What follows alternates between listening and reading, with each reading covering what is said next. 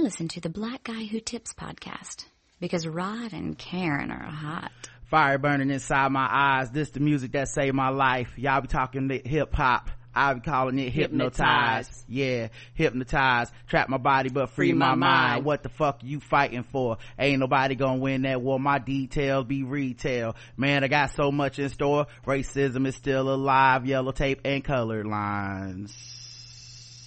Fuck that nigga, look at them lines. It's so diverse that they getting off work and they want to see Kendrick. Everybody can't drive Benzes and I've been there, so I make it my business to give them my full attention. Hut, man, I gotta get my win up. Man, I gotta get down with God cause I got my sins up. Ooh. Matter of fact, don't mistake me for no fucking rapper.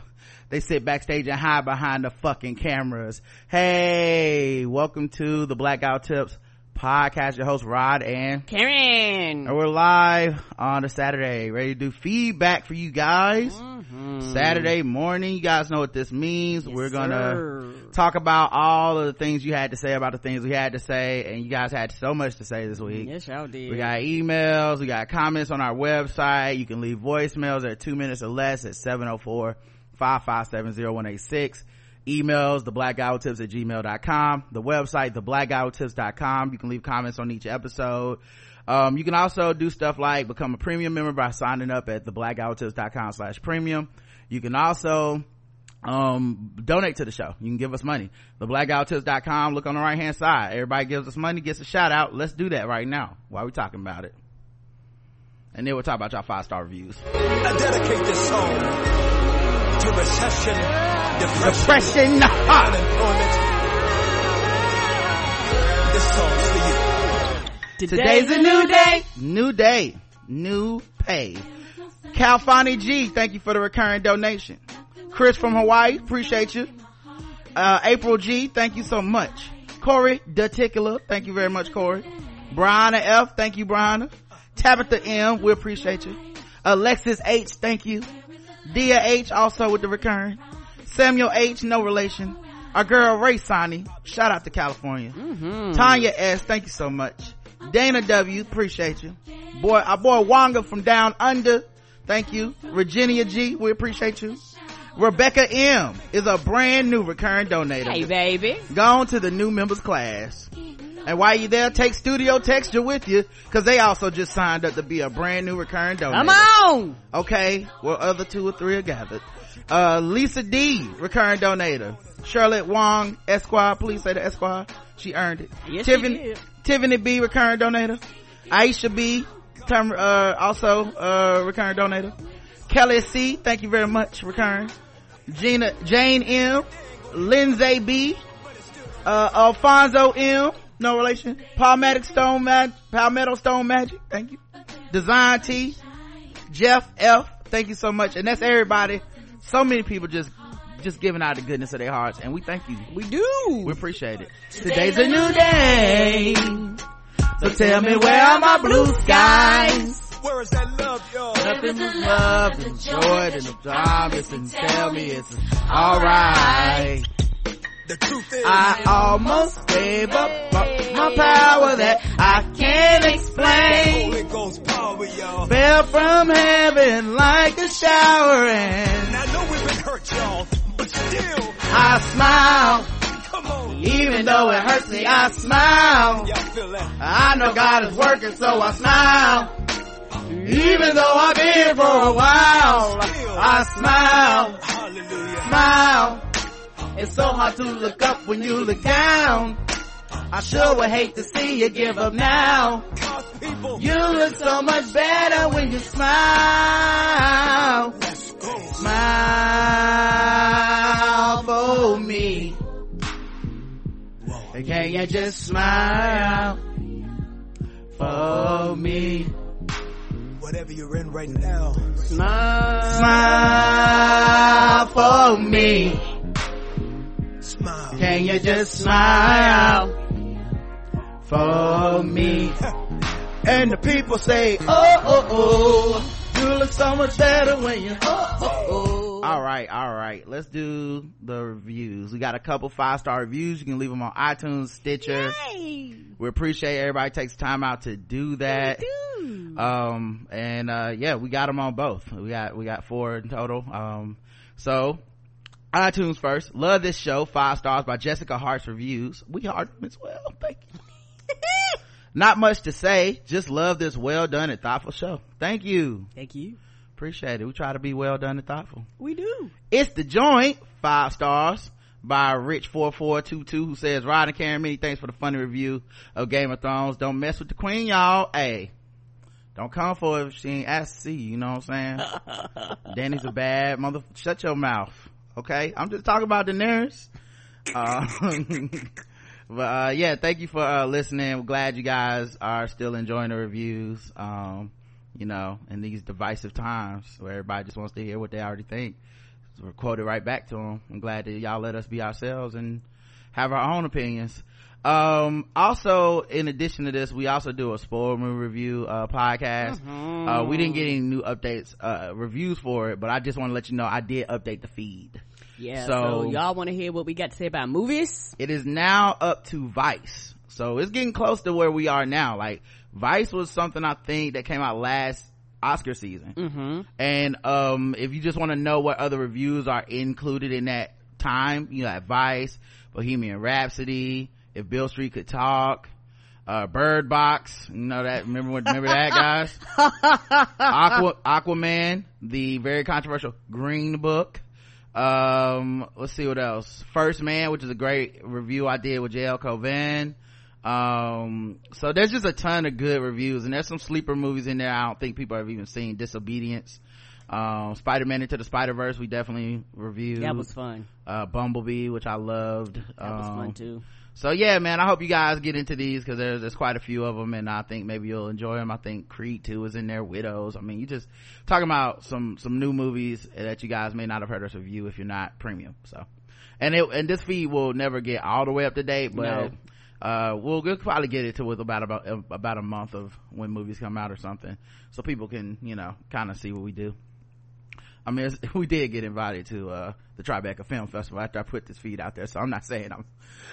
Oh, we did? I didn't know that. Yeah, we did get invited. I mean, I ain't paying for no travel and lodging, but I'm just saying, we film critics.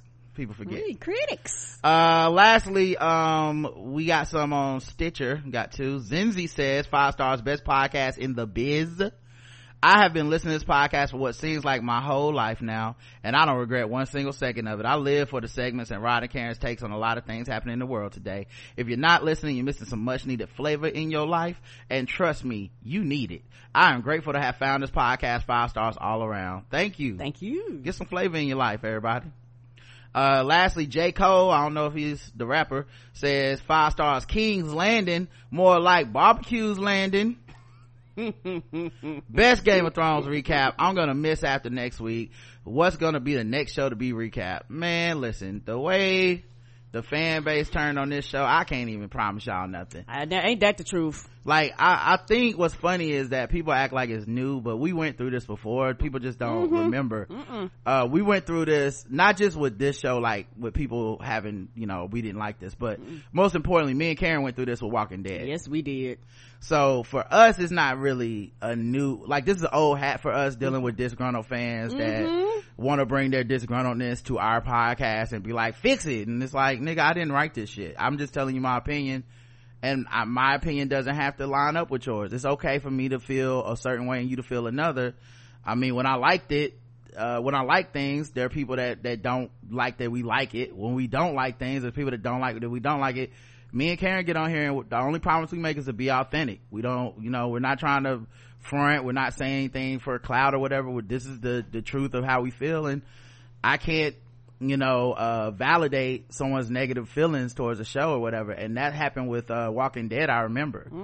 And I mean, I just have the gift of being able to, like, flip a switch in my brain and be like, oh, okay, I still can enjoy this thing, I just don't take it as seriously as other people. Correct. And that's what happened with Walking Dead. And I mean, we still recap it to this day, and I think our recaps got better after less people were watching the show, because you know, you could enjoy it on social media, you could talk about it, because when people left, they actually just left in droves. I was like, good. Yeah, like I really wish Game of Thrones had more seasons, not because I want more story, but because this is about the time when the recaps would be more fun, because you'll call the people out who weren't really here for, just dragons and fun and shit. If it had another season, most of the people would not come back. Right. And then we would then our reviews, we wouldn't have to worry about like, the feedback. These people are going to be so mad, so.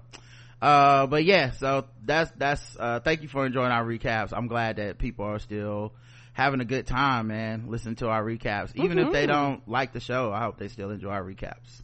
All right, we have comments for the episodes on our website, theblackguywhotips.com. The first episode was leg washers. It was our feedback episode. Wash your legs. Iman left a comment. She says, okay, so Twa is definitely black executive fan fiction. The husband was a lawyer who knows what type of law he was practicing. Yeah, they never really had to get into it.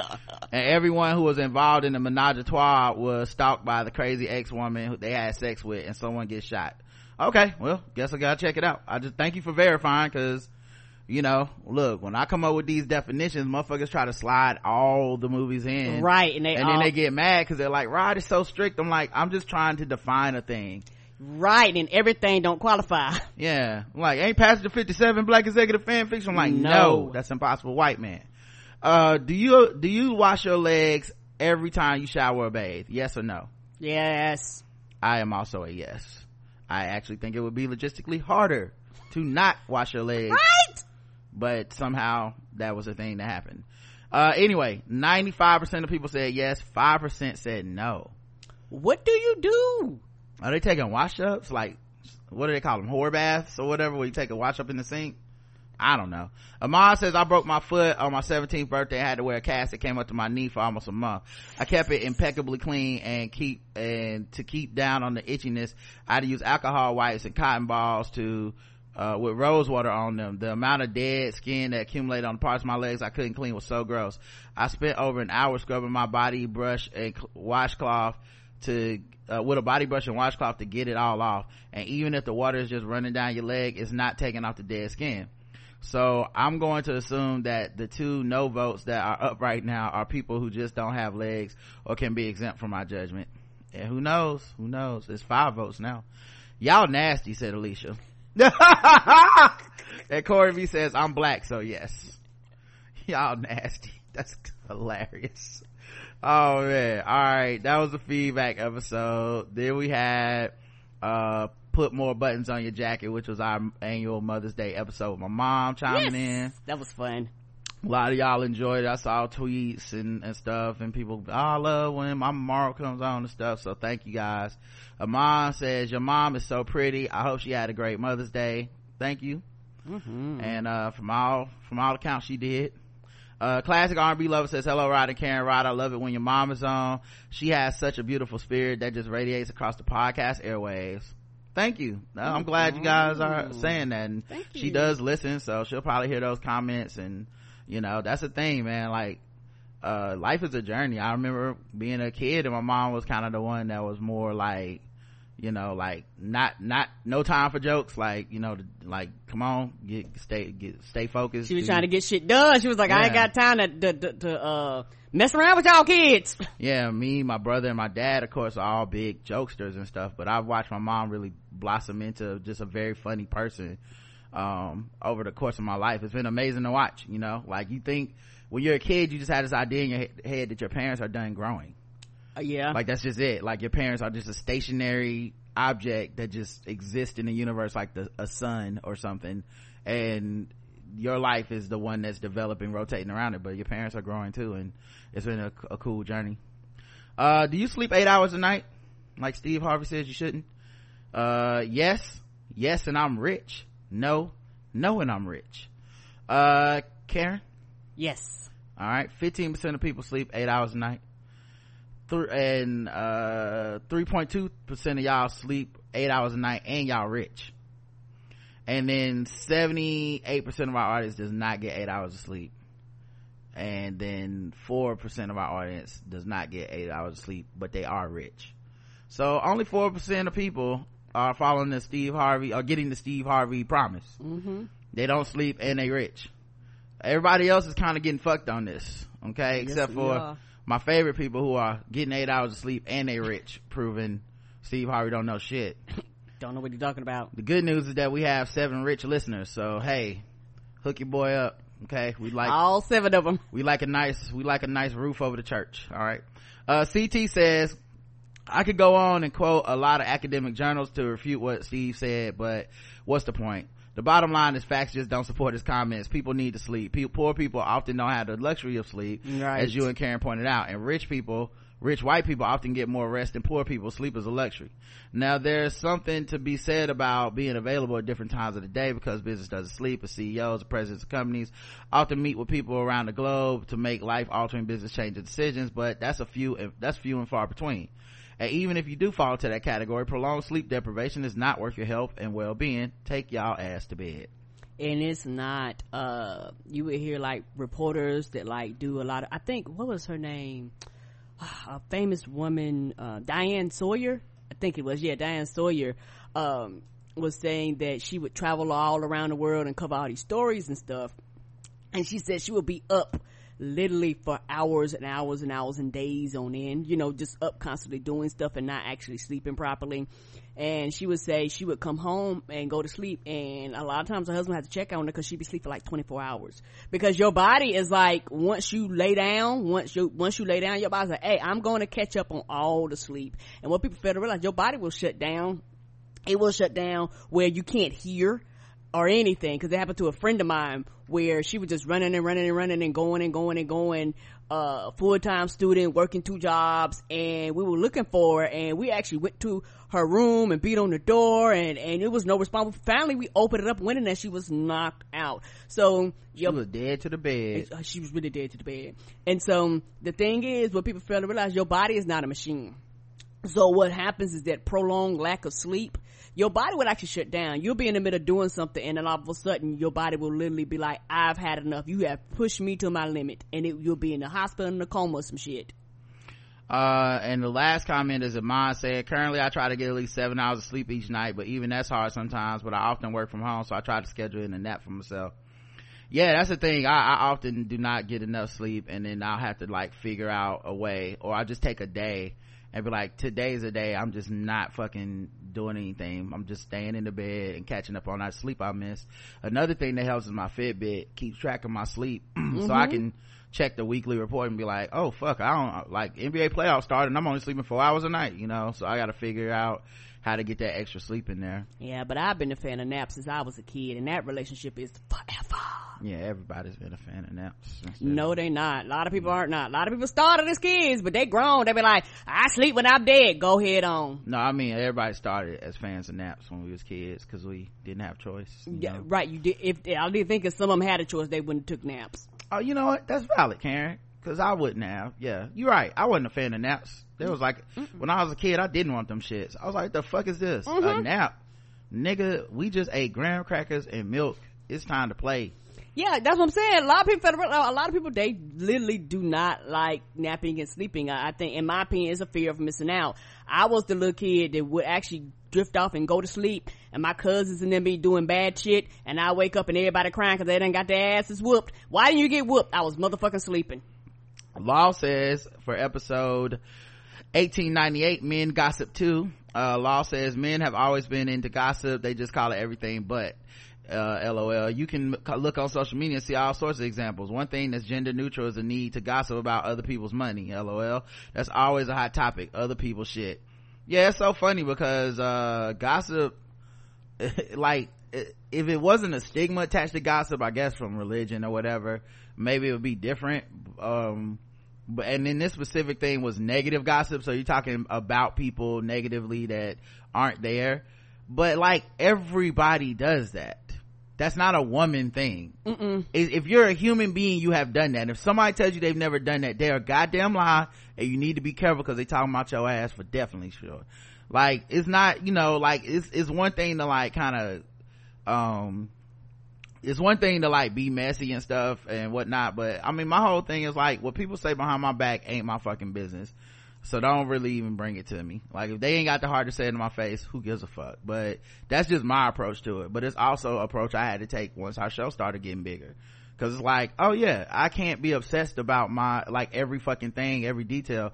If it's important enough that I have to address something, then I'll address it. But if it's just some nigga that don't like me talking shit, that's the job. You know what I mean? Come on, because that's gonna be happening forever, because no matter what you do, somebody's not gonna like it. Right. And the reason ain't nobody talking about their ass is because they not doing shit. Like, you know, it is what it is, dog.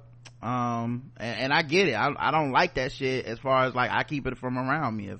If I catch a motherfucker not fucking with me and talking shit about me, I definitely just won't kick it with them. But the general like idea of gossip being this horrible thing, everybody's doing it. I appreciate the work y'all put into the show. Been listening for many years, back when Ball Alert had new topics and everything. Keep on doing what you do, and I'm keep trying to evolve along with you. Appreciate it, Law. Thank you. Joanna says, hearing the story of the children who are being given random lunch option because their families can't afford to pay brought tears to my eyes. I remember the first summer when I was old enough to stay home during the day while my mother and father went to work. I would play outside with my friends in the neighborhood, and at lunchtime a majority of them would head down to the neighborhood rec center for lunch.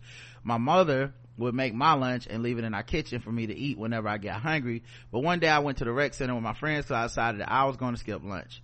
When we got to the rec center, I stood off to the side while my friends lined up for the free bag lunch that was being passed out. I knew that a lot of their parents could not afford lunch, and I didn't want to take away from those who didn't have as much as my family did. When one of the adults who was handing out lunches saw me, they told me come and get a lunch too. I said I was just waiting on my friends. I didn't need one, but thank you anyway. An older black woman put her arm around my shoulder and said, we all need to eat. As she put her bag lunch in my hand, and then went back to handing out lunches. Every child who came to the rec center during lunchtime was fed, no questions, no judgment. I remember the feeling of being included and seen and cared about, and I can only imagine how those children feel. Fuck that administration that has allowed this to happen to those babies. Fuck them. And I'm gonna tell you why they did that to you, baby.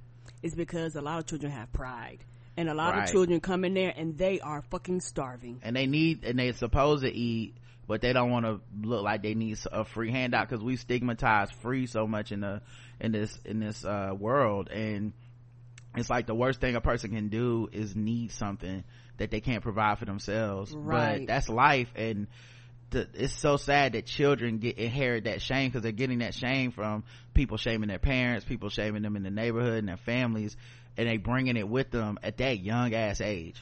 Right. And so the adults actually understand, you know, because we love our people. Let's keep it real, we love our people. And so the adults was like, I don't care if you got it at home or not. If you step through this door, you're getting something. I will not let any child leave out of my sight without a bag. Because you could have, I mean, like, you were just, you knew you were skipping lunch or whatever, it's no big deal, but you know, you could have really not had lunch and been too prideful. It could have been your first day. The other part of it too that I found interesting is that the stigma that these adults are placing on the kids in the school program that aren't getting lunch, that are getting the PB&J lunch or whatever, is to stigmatize them. It's not a byproduct of what's happening. It's the point of it, because they have the food. You know, same thing with the place that was giving those kids the rec center. What are they gonna do with the extra food? Like, it's illegal for them to give it away at a homeless shelter or whatever. So yeah, we got crazy laws about shit. Yeah, like that. so the only thing they got is to give it to all the kids who want something that day. Shit, get two if you need. I bet you they was like, take one for a snack. Yeah, if not, it's got to go in the trash or whatever. We can't keep it the next day and serve it again. Like, so it's just kind of interesting that you know, a rec center has more heart than a fucking school. Come on. The school lunch story broke my heart, says Janica. It reminds me of kids I went to school with who acted like they weren't hungry at lunchtime, when in reality they couldn't get lunch because they owed money. It makes me so sad. People are sick to think kids don't deserve to eat. Yeah, most of the population that go hungry is children, because a lot of times when they do these numbers, a lot of times they don't include children in these numbers, but a lot of these people that you're counting double or triple that sometimes when you add children. So there are a lot of hungry people out in the world.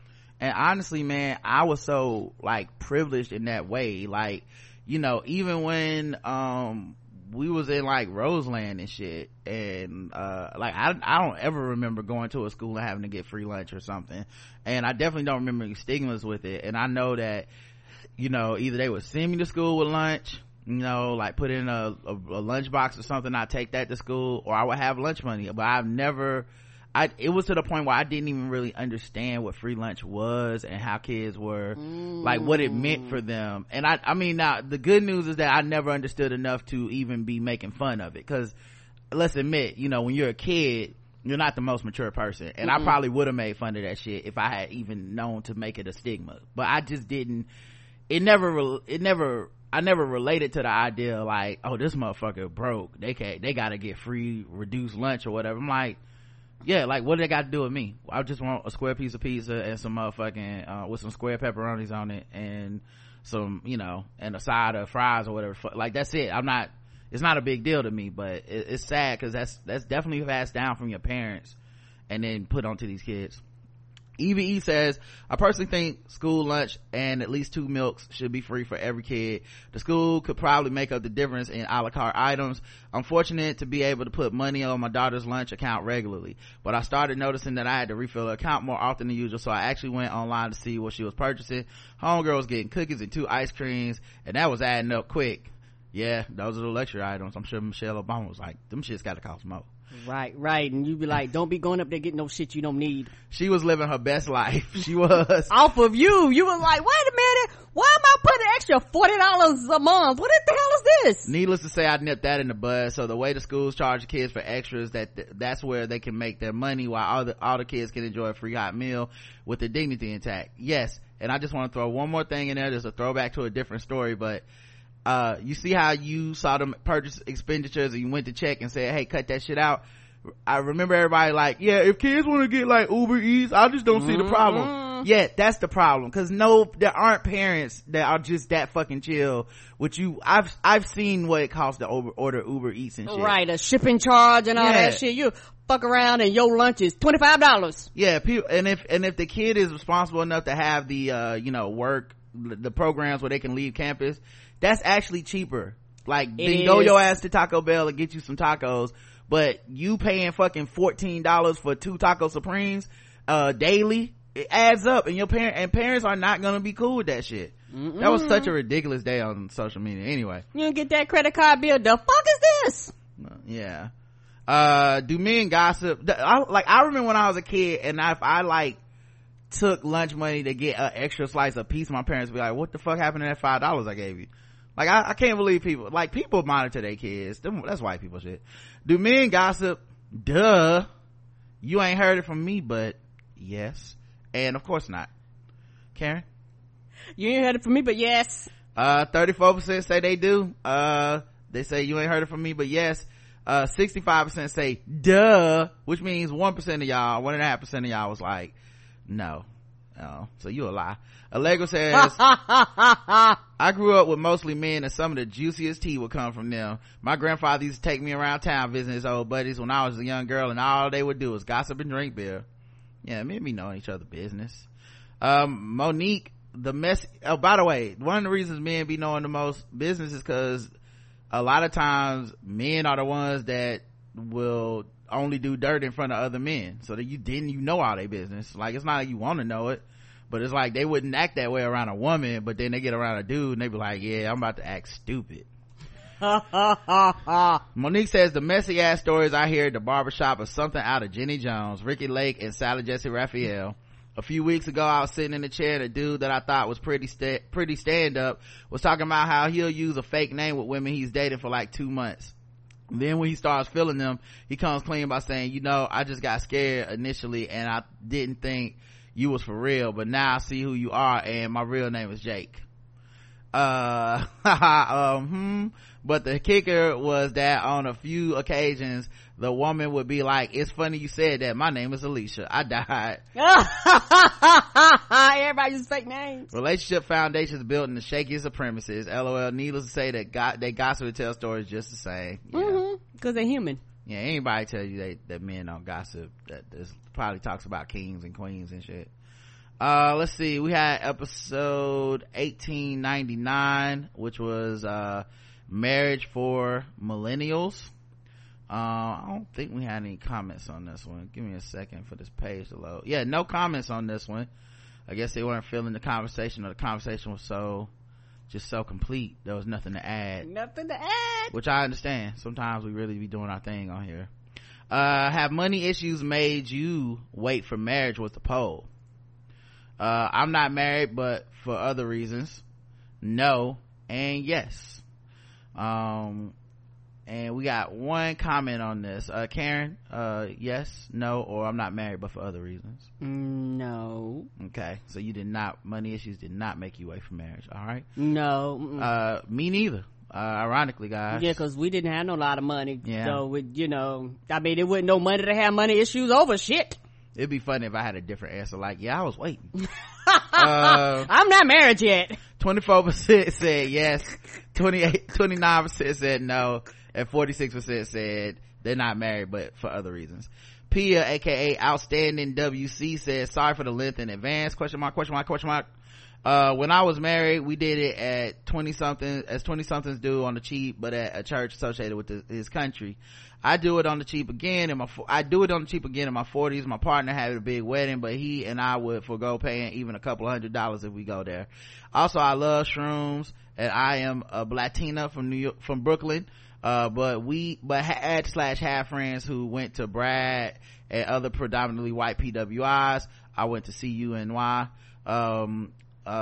They had a connect in Brooklyn that I wish I still had. Yeah, that, I always listen, there's nothing we talk about that I assume no black people do.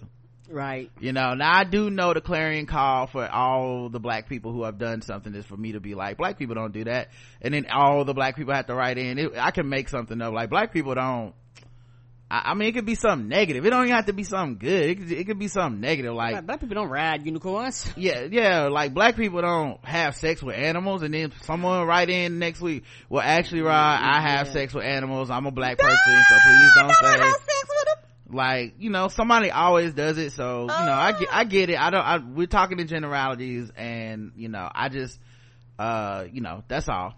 Anyway, at least I can save myself another trip to Amsterdam. Been there 2 times to consume them. It's guilt free, but yeah, I hear you. It's not our typical go-to drug.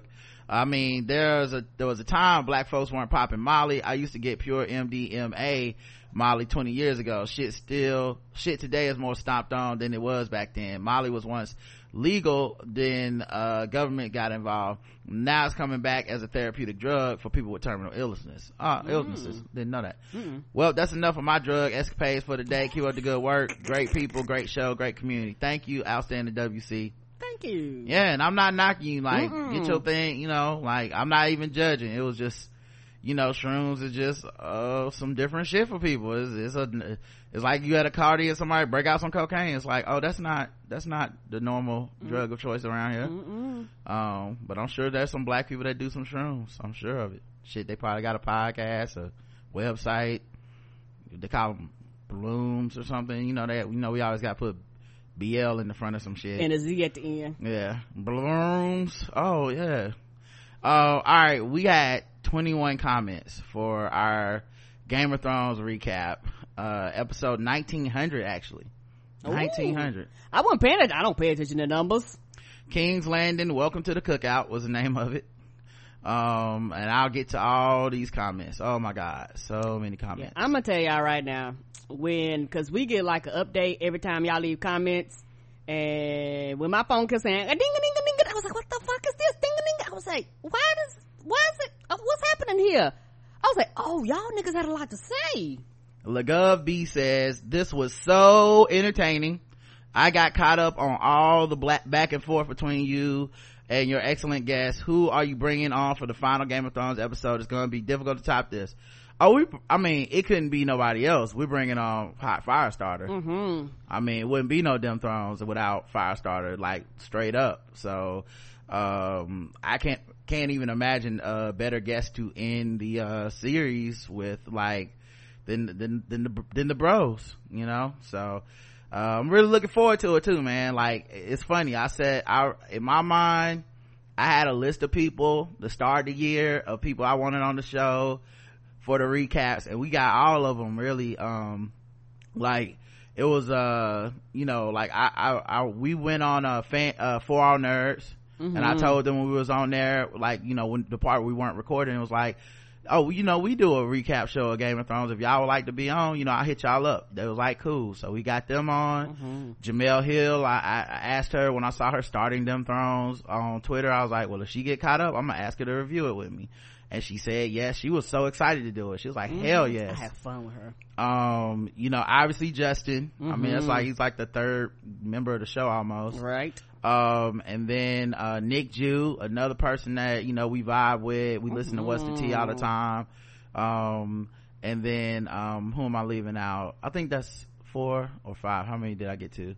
But yeah, so we, like, I had this list, you know, and then I was gonna do Chris, but then Chris wasn't really watching it live with everybody from Movie Trailer Review, so I was like, it's cool, we'll get to him you know, on something else. We always talk anyway. And then Firestarter though, but Firestarter were the people I was like, we gotta end the season with them, you know, like I just couldn't imagine doing it with anybody else. So, you know, yeah, it's been fun so far, and I'm glad to hear that people enjoyed it. I know this will be more of a controversial review because, you know, we didn't see eye to eye on every scene and everything, and you know, sometimes we had to kind of stop the show to be like, all right, off of the jokes, now let's talk seriously about this scene, which, you know, isn't my preferred like style of review, but at the same time, what I was thinking is that there's probably a lot of people who feel opposite of us about the show.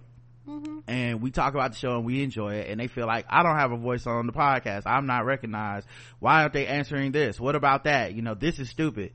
And so at least now we got a chance for people to hear our side of it, to be like, well, this is why we don't agree, this is why I don't find this thing to be stupid in the way you do, and to hear it done in a way that's still respectful, friendly, and whatnot. Too many people have just been screaming at the screams, and disrespecting people and Agreed. all this shit, and I just didn't want our show to be that. And I'm glad it didn't devolve to that, and I'm glad that, you know, it's still at the end of the day just a TV show, and we can keep it that way, you know? Agreed. Jared says, dear Karen, Rod, and Lazy Castle Black, Karen made a great point about rejecting things that don't go one's way. Seems like so much of the Game of Thrones critique and backlash boils down to people not getting what they want in the show. I think the creators got it right in the end. The story's finale will depend on people involved, not the supernatural forces. And maybe the message the creators want us to take away, one of the messages the creators want us to take away from Game of Thrones is that the biggest threat might actually be someone close to you, figuratively and literally. Yet another great show. Bum, next week is the last one. I feel you, Jairus. I think Karen did make a great point. I think there's camps of like why people are disappointed and who, and one of those camps is definitely, regardless of what people try to say, one of those camps is definitely, I made fan fiction in my head and the show didn't do what I wanted it to do. So everything they do is shit. Yeah, like I actually was reading a article the other day, and it brought up some shit. I had never even heard of this shit, but it was like a psychiatrist was talking about people's like attachment and then hatred of the show because they get attached to certain characters, and I forget the exact phrase they use. I copied and pasted it on my Facebook because I had never heard of this shit, and maybe it explains why I've never had that experience with any TV show or anything I've read. But it's like they get an attachment to a certain type of character and feel represented through that character, and then anytime that character does something that in their mind betrays what that character is about, they like lose it, you know, like they reject the show, they get upset, they get angry, you know, because I was looking like, how the fuck is it 6-7 days later and people are mad as fuck at a TV show, not real life, a TV show, not real life, dog. And I was like, maybe that's it, you know, because it never crossed my mind. Ma says, this is an awesome podcast episode. It was better than the Game of Thrones episode. This episode didn't deserve y'all, and I love the Black Girls Create and Wizard team. It's the only Harry Potter podcast I listen to. I'm so glad you had Tatiana and Portia on. I'm going to check their podcast out. Back when book readers were spoiling the show for folks, I was nervous about even telling folks I read the books because those people were giving book readers a bad name. Well, I mean, y'all still got a bad name, let's be honest.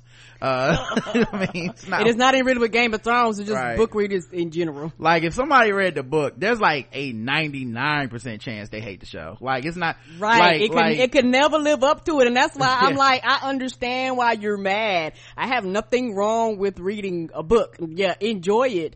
but do understand that nothing can fulfill the imagination of you reading it. Yeah, but my thing is like, just demographics wise, not even saying why, but just saying, if you talk to somebody and like, how do you feel about Game of Thrones? If you just walk up to them and say, have you read the books? And then ask how you feel about Game of Thrones, it's almost 100% correlation to, I read the books and I hate the show. Right. I haven't seen anyone that's like, I read the books but I really love what they're doing, and that's been for a few seasons now. But so yeah, I don't know, the book readers for me are kind of like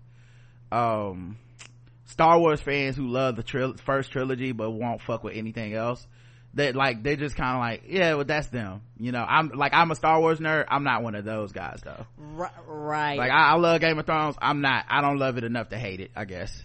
Right. And also I think for me, and I know this isn't all book readers, but sometimes a lot of people that book read, they're very snobbish. They're like, you can't read almost. You be like, well, bitch, if I wanted to read a book, I would, but I don't want to read a book. I'm not dumb or stupid just because I didn't read a book. Some of them almost like look down at people who don't read the books too, in addition to the books are better, and you like, we can't have both now.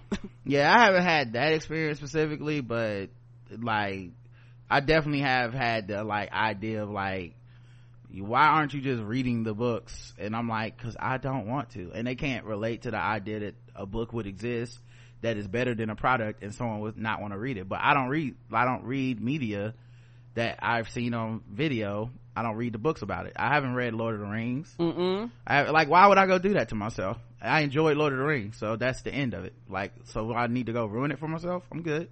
Let folks enjoy things. My favorite thing was to watch people watch episodes where I knew it was going to happen so I could see their reaction. I love seeing their faces during the Red Wedding and them freaking out. Like, I freaked out when I read it, and I was excited when we finally got off book, at least at first, because now it seems like they're even off George R.R. Martin's suggestions. That's an interesting thing people keep saying, and I really wonder if that's true, because he gave them the outline. George R.R. Martin said he hasn't watched this season, so I don't know how people know that they're off of what he wanted to do. My favorite thing would actually be him coming out with those books and the fucking books end exactly like the TV show.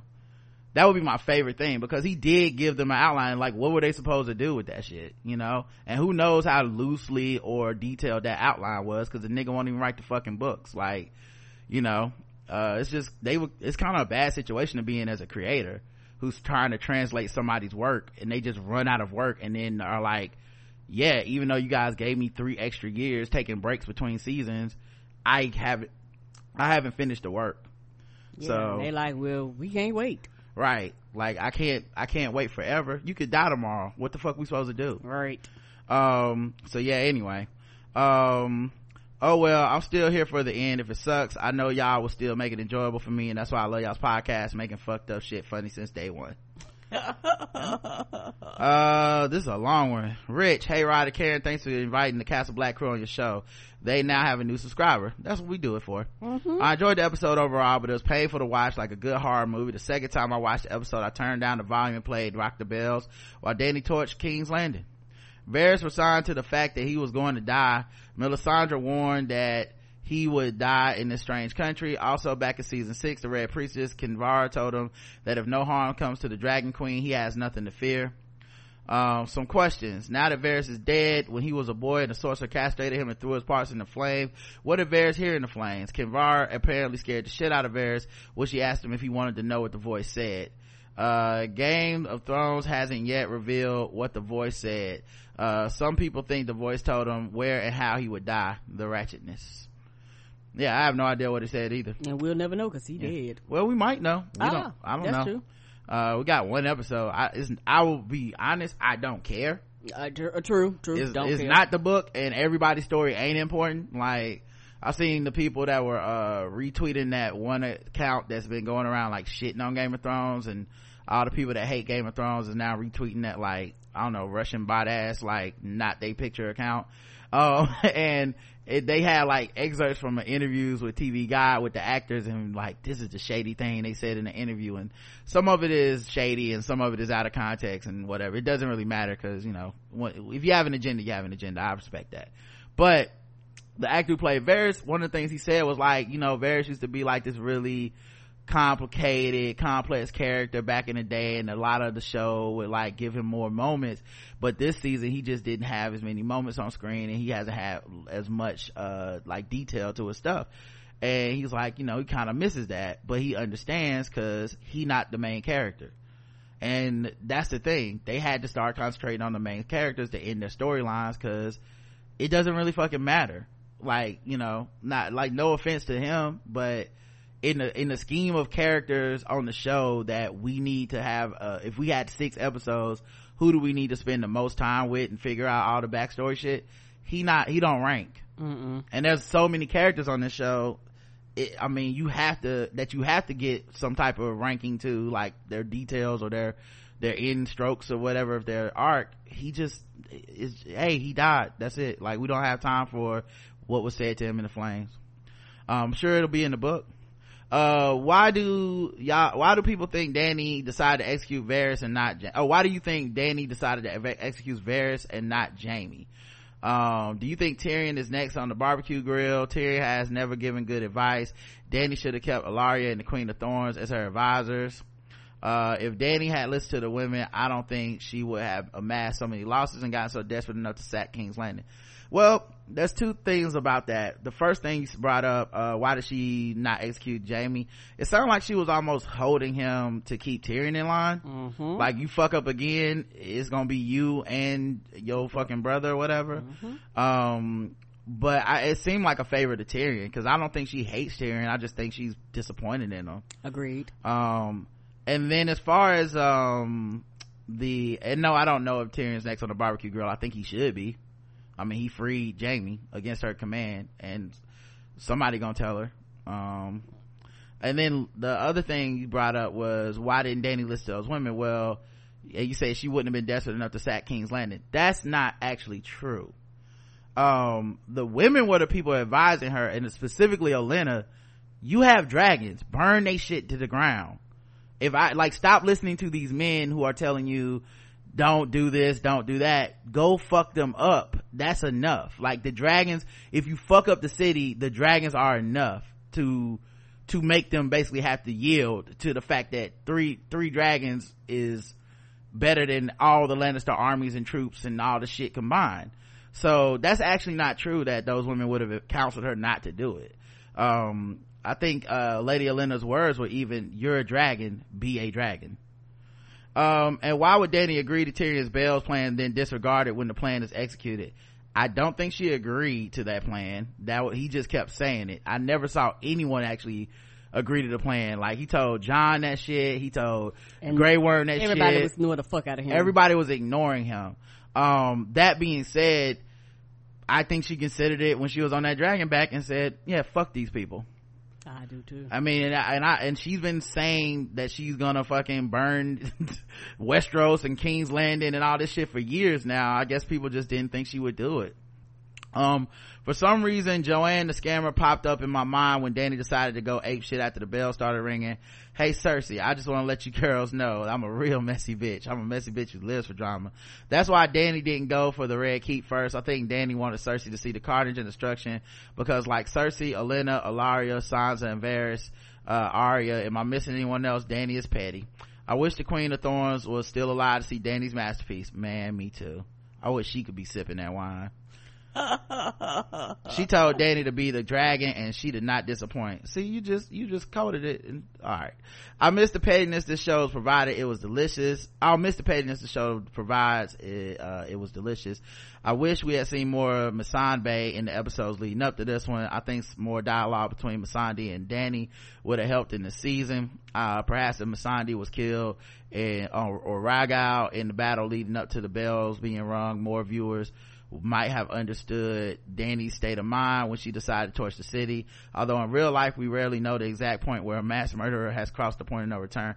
Yeah, I'm so weirded out because like I saw people being like, burn this shit down when Masandi died. And it wasn't a few people, it was everybody. Like, I know one thing, she better fuck them up.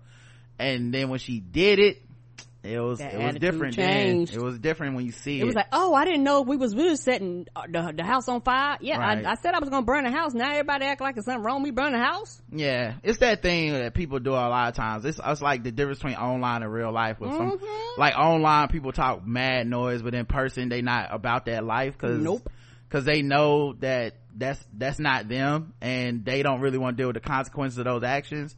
Like, Danny a person that was about that life, and she torched that city for that black woman, and I stand. She gained a brand new fan that day.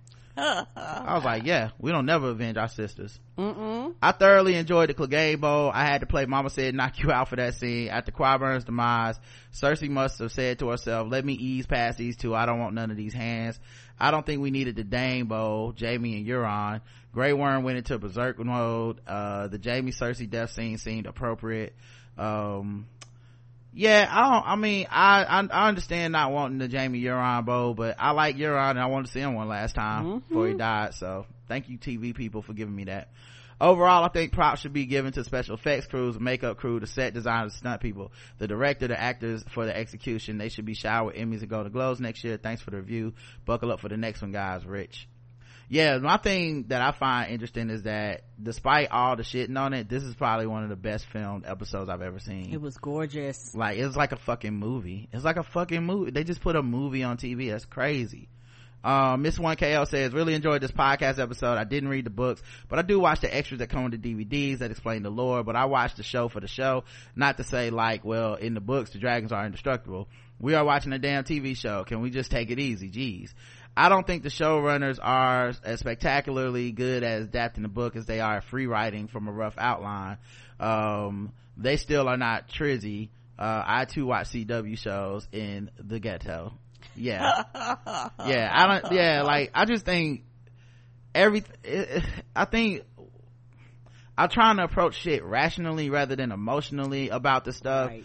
And so, you know, in my mind, when people start shitting on this and it's trash, I have to be rational about it and be like, even if I would have felt the last 2 seasons were trash, these dudes gave us the first 6 seasons that people didn't think were trash, which means that they can't be just trash. Like, they're not just, these guys are just the fucking worst. Like, it sounds like it like with anybody, it was easier for them to do it when they had a bunch of source material, and then they don't have source material, and now people's demands are like outrageous because they just expect you to create the same level of shit as a fucking, you know, hundreds of pages of books, of novelization.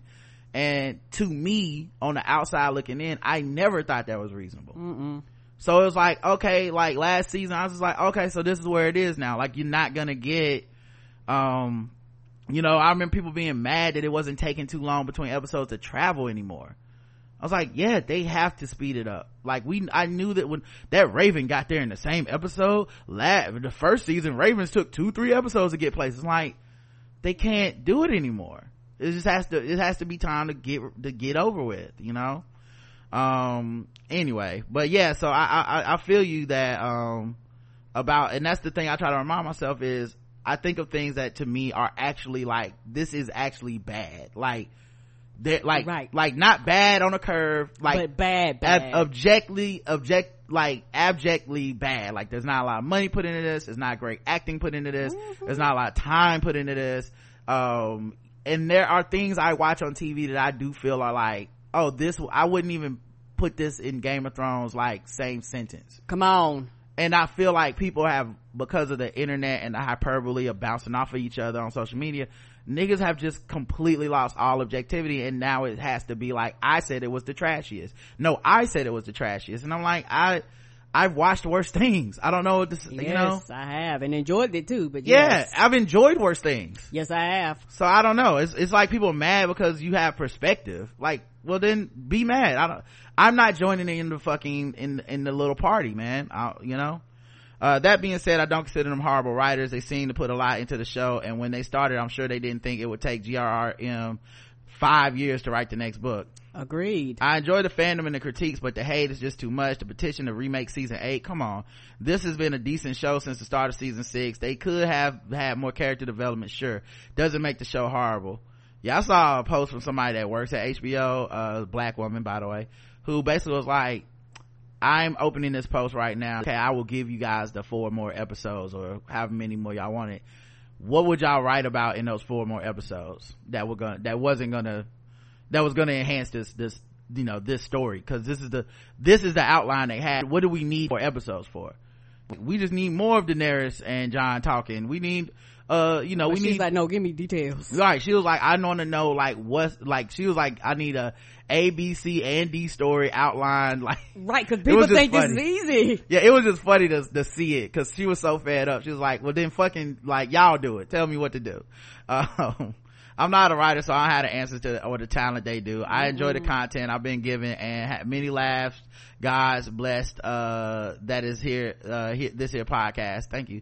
I'm here for the excessive white woman ally enlightenment shared by Rod. I thought the guests were delightful, and Karen, and was Karen so wonderful as usual. Keep it pimping, Mimi. Thanks, Mimi. Thank you. We got this from Law, says, yo Rod, yo Karen, I got criticisms about this Thrones episode based on execution mostly. I didn't like how Arya suddenly abandoned 7 seasons of revenge training and plot building because Clegane said, you don't want to be like me. That's all it took. It reminds me of Jimmy from South Park stopped the Bloods and the Crips from feuding at the rec center by saying, come on. She never cared about anything he had to say before. Yeah, that's not true. Look at Arya's list again if you take some time, Law. She's abandoned a few of those. Like, I don't know if you know, Dondarrion was on her list. Clegane was on, like, the Hound was on her list.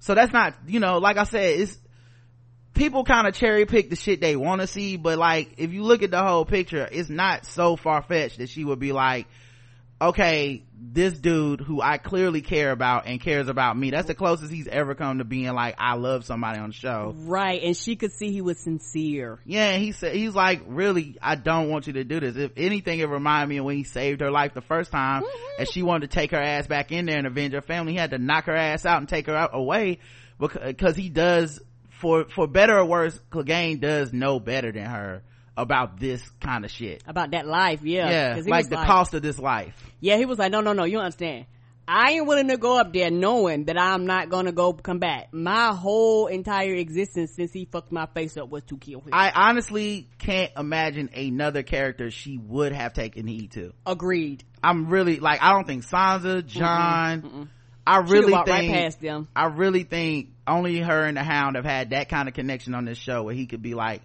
no, but for real, if you go up here, you will, there's not a way out. It's just death up here. So, you know, anyway, that's how I felt about it. But of course, you know, you're entitled to your opinion. I really wanted Cersei to get eaten, burned, or murked by Arya. Maybe even go out by murder, suicide by Jaime's hand, him stabbing her, then bleeding out, holding her or something. I don't know why this show got me thinking this deep about murder. Should I be alarmed? It feels right for some reason. Like a Romeo and Juliet. Yeah, that's so wild to me how at the same time that people are like, we don't need this brutality from Dany, they're like, but I want to see like Cersei just like with a knife shoved in her asshole and then her gut spilling out, forced to eat her own urine. Like, come on, man. That Clegane fight went hard though. I would probably like Dany going off like that if she had said so in the episode before it, even if it just muttered it to herself after Missandei died. Nigga, Law, you saw her face at the end of the episode. It literally ended on her, I'm going to fuck these niggas up face. Why would she need to say it out loud? Like, the entire pretext of this entire show since she got those dragons has been everyone telling her, please don't go dragging on these niggas. That's it. All her advisors, everything has been, you have the big jokers with the dragons. And it's everyone, as she amasses more and more people, all her closest people being like, I know you could just go up there and burn this shit down and win, but don't do it yet. Don't do it. We're gonna find another way. And so I don't find the idea that she would need to like look in the camera and say, muttered to herself, I'm gonna burn the city. Wink wink.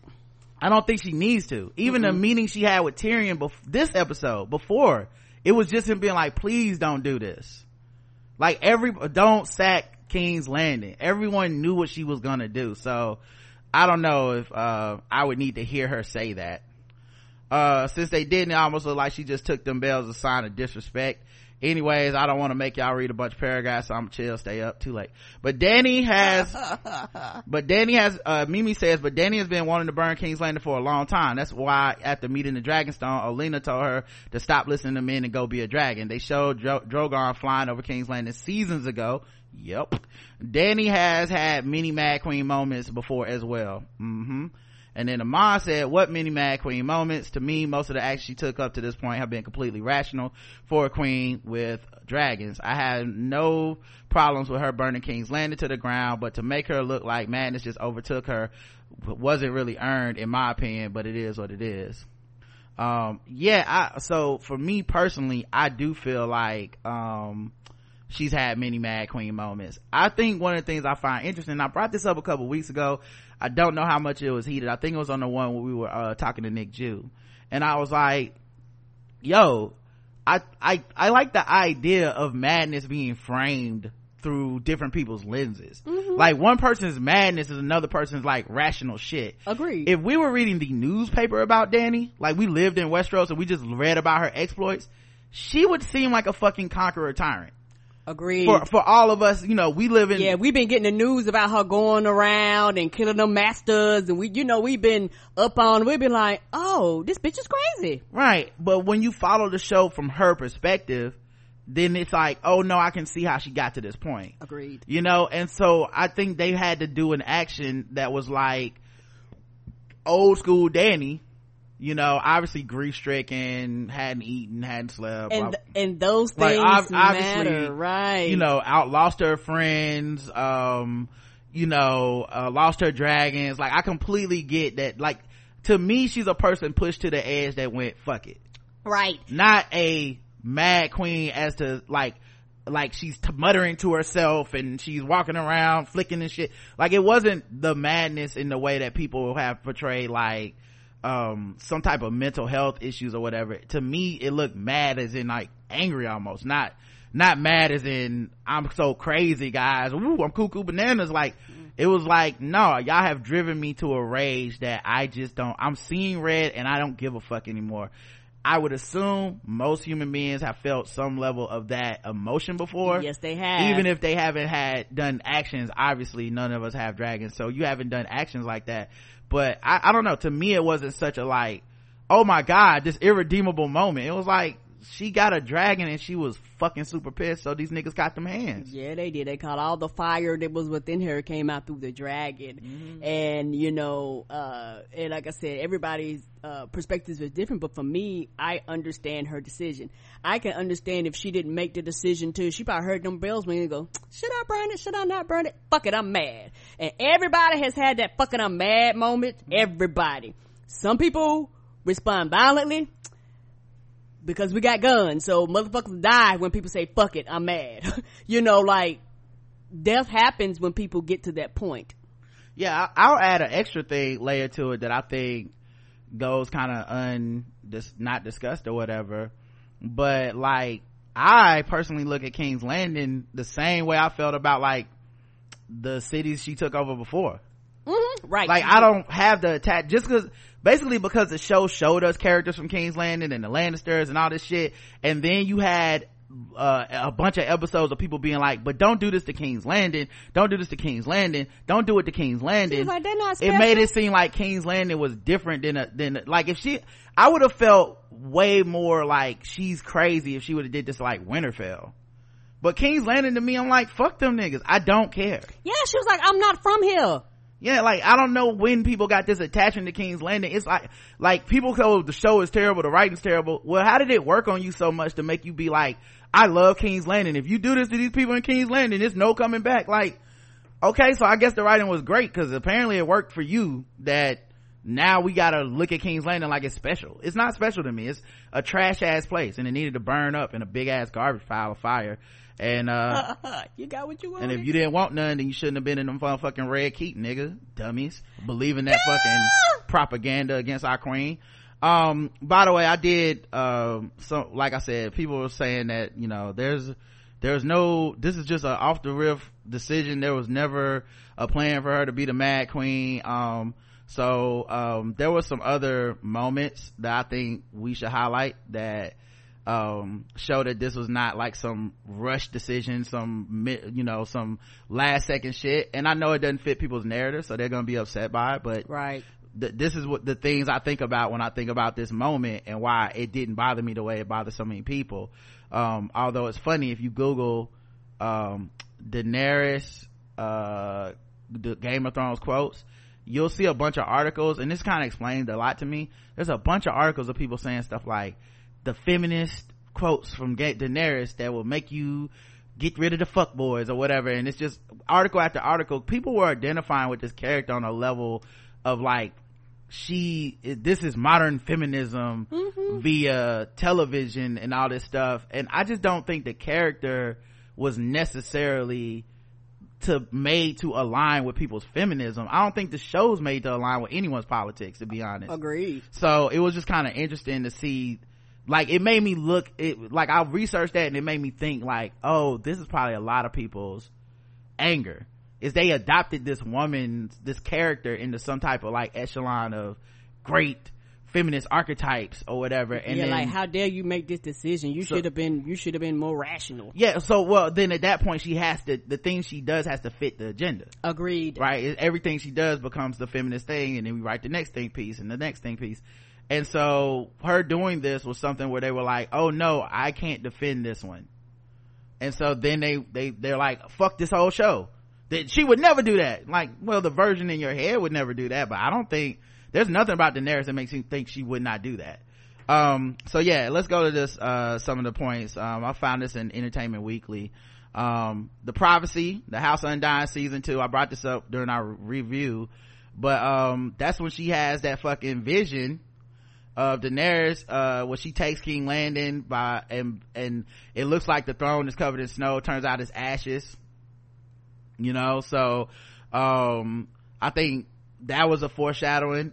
She also said in that same episode, when my dragons are grown, we will take back what was stolen from me and destroy those who have wronged me. We will lay waste to armies and burn cities to the ground. That's what she said. I don't, like, honestly, I don't see how people can be like, this came out of nowhere. The mass crucifixion, of course, everybody remembers that in Marine season 4. She finds 163 slave children crucified, so she gets mad. She kills 163 masters without even checking to see, like, if they did it, if they're guilty, if they're innocent, any of this shit. They masters, they all the same to me. Turns out that was when Sir Barristan was like, you need to be more merciful or whatever. And later a son of one of the crucified men insists that his father was actually a good man who lobbied against slavery and didn't deserve his fate. But she was out there just ruling with an iron fist, not taking no time, just and that's always been in her character. People go, well, this came out of nowhere. No, that's in her character too. Like, she's like, fuck it, this fuck these people. I'm not learning about their life or their culture. This has nothing to do with that. I'm here to rule and move the fuck on. And she even left that fucking city. Then after Sir Barristan was killed by the Sons of the Harpy, in response she brings 3 masters to her dragon pit. All of them are like, I have nothing to do with the shit. And then she burns one of them alive anyway and sends a message to the others, we don't even know if the dude did anything. And she didn't give a fuck. She just killed that dude. The mass burning, of course, this is when she got kidnapped by those fucking Dothraki who was like, we gonna make you you won't be one of our wives or whatever. So she burned all the Khals alive and then made the other ones bow down. She said that, you know, you got to kill my enemies, the same way Khal Drogo told her that used to tell his people. The other thing that I thought was interesting in that episode was, you know, because these are bad men to us, so we're like, yeah, fuck them, right? Burn them down, right? You're like, why would I give a fuck? We know they were trying to kidnap her. Who knows what else they had planned for her, right? And she don't burn, so then she lit the whole fucking place on fire and walked out of that shit. Is one of the most badass scenes just period, when she's walking out naked in the fire from a burned building, right? And she didn't have her dragon, so we was like, what is she gonna do? But at the same time, like, you know, she told them, like, we about to go conquer some motherfuckers. Like, this is like, I want y'all because we actually going to war. This is not a friendly. She's like, they couldn't lead y'all, and so I will, you know. Of course, the revenge Marine plan, the original plan, she went to Marine. It was under attack from the slave cities. Remember, it was like the dragon flew down and landed, and they was all thinking it was like, you know, like maybe somebody like attacking them, and she walks through the door at the end of the episode. Well, when she gets back, she said, I will crucify the masters, I'll set their fleets afire, I will kill every last one of their soldiers, and return their cities to the dirt. That's my plan. And Tyrion talked her out of that plan. So once again, not sure that people have been listening to who Dany is. They listen to, like, well, she listened to Tyrion, yeah, that time, you know what I mean? Like, it's not like it's not like that was also Tyrion before he was wrong 75 times in a row. Agreed. Like, once the nigga started being wrong, it's like, maybe I shouldn't be listening to you. Marine revenge plan, we did that. Burning the Tarleys. This one, people gave her shit and added it into the she crazy thing, but I was like, them niggas wouldn't bend the knee, so welcome to the barbecue, dog. Like, what the fuck? Welcome to the barbecue. You knew the consequences. Like, it is what it is. Like, is she harsh? Is she cold? Could she have locked them away and imprisoned them? She could have done all those things, but to me, this is signaling this is who Dany is. She doesn't do lock them away. We don't negotiate. She said, I told you what to do and you didn't do it, so now you have to die. Okay, that's it. The King's Landing battle plan, of course, we already know this one. So yeah, man. So when people say shit like it came out of nowhere, it just, she's never been like this, I really just, these are the reasons I feel the way I do, that it was in the script, it was in the series before now. DeMarcus says, entertaining episode. I felt like your guest tried to take over the show, but you held your own. I discovered you guys from the HBO YouTube video, and I've listened to every episode since, not just the Game of Thrones recast. You guys are funny yet informative. Keep the good content coming. Thank you. Thanks, DeMarcus. I don't feel like they tried to take over the show, man. No. They were just being themselves. Yeah, and like, if you listen to Castle Black Pie, you'll see that's just how they communicate. Right. And the thing is, for me personally, I'm glad that we had the conversation we had, because I don't have a problem discussing those things. Conflict is not it shouldn't be a problem. Right. It's not a bad thing. No, it's not. To disagree. It's bad when you disrespect people. Right. It's bad to me when you you know what I'm saying, when you come at somebody's neck or something like that, or call people out of their names. Yeah, but like, when it's just, you know, you felt away, I felt away, we should be able to discuss that. I love that Tatiana and Portia were forceful with their opinions. Like, Portia corrected me at the end when I was like, well, we could do it the Portia way and add 2 more seasons. She was like, that's not what I said this. And I'm like, you right, I fucked up, my bad. Like, that's gonna happen, you know. Like, it's to me, it's not necessarily the goal of what we do when we review we review a show, but I don't feel like it was a takeover, you know what I mean? So to me, I'm just glad that they felt comfortable enough to not come over here and feel like they couldn't voice their opinions. You know, sometimes I listen to podcasts and I stopped listening to a lot of review shows because it was get down or lay down with the host opinion. Right, and there was no difference of opinion. Yeah, and it should be okay for people to be like, I didn't like a thing, I did like this thing, I felt differently about this. You know, I mean, obviously if you just fucking hate something, I don't know why you would like want to recap it in general, but like, hey, some people do that. And yeah, they do. You know, and you can tell they don't want to bring on guests, they don't want to have conversations with people that feel differently. And I think for the most part, there's a lot of people that identify with Tatiana and Portia. There's a lot of people that feel the same way they do, and I'm sure they would like to see us answer like, well, why do you feel differently than me? And I think that's okay. So Mimi says, I don't understand the passionate debates about what the writers should have done. I'm not sure why folks can't suspend disbelief for a fantasy show, but hey, they've been stomping like the fun out of the show for people that are actually enjoying the season. I'm not even sure why we are still talking about the books, but what else? I'm gonna tell you what it is. Ain't nobody ring the bells on Twitter. I wish somebody ring the bell on these motherfuckers and make them stop killing all the fans that like shit. Shout out to Lord Varys Perez, shady all the way to the end with the bars. I hope I deserve this. I hope I'm wrong. Varys wasn't power hungry or a coward like Littlefinger. Melisandre told him he was going to die in this strange land and he was resigned to his fate. He just wanted the best for the realm, and a Jason Bourne escape would have been super weird for him in his fancy coat with his jewelry on.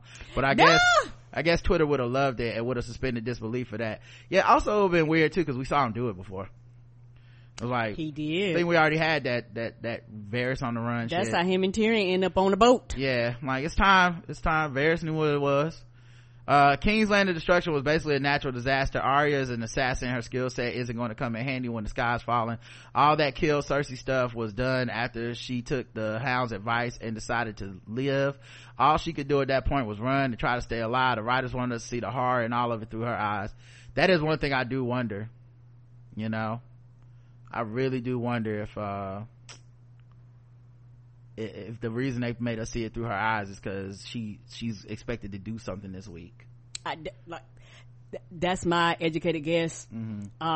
Because like you said, that they're showing it through different people's eyes, and Arya being actually on the ground watching people burn, being covered in ash and soot, you know, actually having to run for her life, watching these people get, you know, be fucked up. That's got to impact her. You can't tell me that cannot impact her. Yeah, it's like a nigga with a nuke is just living and they can use it indiscriminately. Like, maybe Arya can do something. Right, and also she came there with one mission and ended up, in my opinion, getting another mission out of running. Let's see. The Green Eyes theory is a wash and the fans have to let that go. Arya killed all of the Freys. I'm sure she's killed someone with every eye color before. Maybe. I don't know. I mean, if that was the case, she's killed somebody with blue eyes before. So why think she was gonna kill the Night King? Why was that such a big deal? You know, I think we'll see what happens. Melisandre put emphasis only on the blue eyes in part in the episode 3 to remind Arya she was a bad bitch and she could run up on the Night King if she wanted to. I don't know, man. I think for me personally, I read that as a very specific, like, the Night King has blue eyes, you a bad bitch, go kill him. Yeah, specifically, not you killed all kinds of eyes, like, cause even the way it was written and acted, she said blue eyes like last, like, and blue ones, like, my nigga, come on, we need some help. So, and you know, Melisandre be knowing, so she might have already seen it. I don't know. And these was years before, like, Arya was not prepared, and it's like Arya had to go through the things she went through to get to the point where she could do that. Yeah, so we'll see. I mean, maybe it won't be a Green Eyes thing, but that's one theory that I'm kind of partial to, just because of the idea of them showing that close up of Dany's angry face and them eyes, and I was like, because before then we didn't know what color her eyes was. At least I never paid them attention. Gave a fuck. Maybe, yeah, they may have showed the whole time, but I never paid them any attention. Maybe they put some contacts in them. You know, if they start the you know how they do the whatever the fuck it is before the show starts, the scenes before, if one of them is blue eyes and a green eyes thing, you know, I'm gonna be like, oh, is she about to do it? My favorite moment was Cersei tiptoeing past the Mountain and the Hound. That LeBron gift for him leaving the press conference with the purse would fit right in there. Come on. She was like, I don't want no smoke. As for Cersei's death being underwhelming, I think they proved her father's point. She wasn't smart she thought she was. If Cersei was smart, she would have abdicated the throne and gotten the hell out of King's Landing a long time ago. Cersei was driven by ego and selfish. She was ready to kill herself during the Battle of Blackwater Bay. Child, Cersei ain't nobody special. Yeah, it's so funny too, because, like, I think Lena's acting in that scene for me was satisfying, but for some people, I don't know, it's like they needed to see like a knife go through her. But I don't know, the way she was crying and talking about wanting to live, I was like, yes, suffer, because that's a form of suffering too. Suffering is not always getting sliced up. Yeah, and it was just so poetic to me, just the keep crashing around the brother and sister who shared a womb. It just meant so much. The one place she thought she was going to be safe ended up crumbling around her. Yeah. And I think all because of her own machinations gone wrong. Right, and all that means something, because actually if she would have initially left when her hand was like, we got to go, 30 minutes ago, you know, she would have been alive. Right. She could have got out, but she was determined, because in her mind, it always stands. And so to actually be down there and actually die like that with the one she loves. And my thing too, you're crying about your life, but you didn't give a fuck about the people you killed. Yeah, yeah, you know, and I also would have liked for, you know, Jamie to stab and all that stuff too. That would have been a good death too, don't get me wrong. But at the end of the day, I was like, she got to die. I didn't care how she died. I was like, she got to die. It's so funny though, because me and you, we both have like theories and speculations and things we would like to see happen. But it's just so funny when they don't happen, we don't just flip the fuck out on the show. No, because I remember us talking last week and you were like, yeah, I think Jamie gonna kill her, that's the thing. And when he didn't do it, you weren't like, this is stupid, it makes no sense. It was like, okay, so she died another way. Apparently Jamie really ain't shit. The end, you know, right? And that's the part I think is missing from all this conversation, is that for a lot of these people, is that the ability to be like, okay, it just didn't happen the way I thought it would. Cool, I got the same result, she died. Yeah, and the hard part that I think people don't really understand is that if I'm writing a show and everything ends the way that all y'all predicted the shit, then it actually isn't good. There has to be some fucking twist. Or else anyone could have done this shit. Like, you gotta give me some like type of, okay, I didn't see that coming. And for better or worse, these have been I didn't see that coming moments for a lot of these people. And it's like their reaction to I didn't see it coming was totally different, you know? Alright. Let's see. Bronn was right. Cersei had no chance against the dragons, and Dany winning with only one dragon made sense. Remember, Bronn has only seen Drogon in action, and Drogon brought King's Landing down alone. They foreshadowed just about everything that happened this season, but let everyone else tell it. This is all random and nothing makes sense. Yeah. I know, like, to me, they always present things could go multiple ways, and then when one of them, whichever way they pick, I'm like, all right, they put it in there, you know? I know Rob's pregnant wife was killed brutally, but she wasn't a main character, and the show was different back then. The show changed after Sansa's rape backlash, and that didn't even happen on screen. 4 seasons ago, they would have showed Varys burn, but I can't see them letting the pregnant main character die violently in the current think peace climate. Yeah, it's crazy, man, because it's just crazy to me. I've seen so much with this show, with the fan feedback of just like outrage at so many different moments, and then when they kind of rein the show back in a bit, it's like people find a way to still be outraged but about different shit, and it's just like, oh, the show's just gonna evoke emotions, and that's just what it is, and that's okay. Yeah, and also that's part of good writing. Emotions, even if they write something you don't agree with and they evoke an emotions is not bad. I'm to the point where, I'm not trying to funny, I'm sick of people watching shit, and when they get emotions, they just have this visceral response to emotions, like, how dare you make me feel. But that's good writing. Whether you like it or you don't like it, whether you cheer it or you boo it, they got a response out of you, and that is a part of good writing. Sometimes the writing might not be as great as you thought it was going to be, but at the same time, the getting you to respond to it is part of writing. Your recaps have been a safe space for me from the internet furor. So this recap was kind of like Twitter gone live, but you guys did a great job putting a spin on your guest opinions.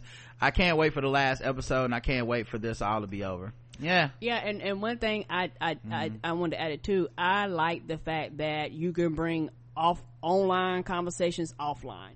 Like, that was very important, because a lot of people have been arguing with people and stuff online and not seeing their humanity and things like that. But you can have conversation with people that you don't agree with, and it doesn't go left.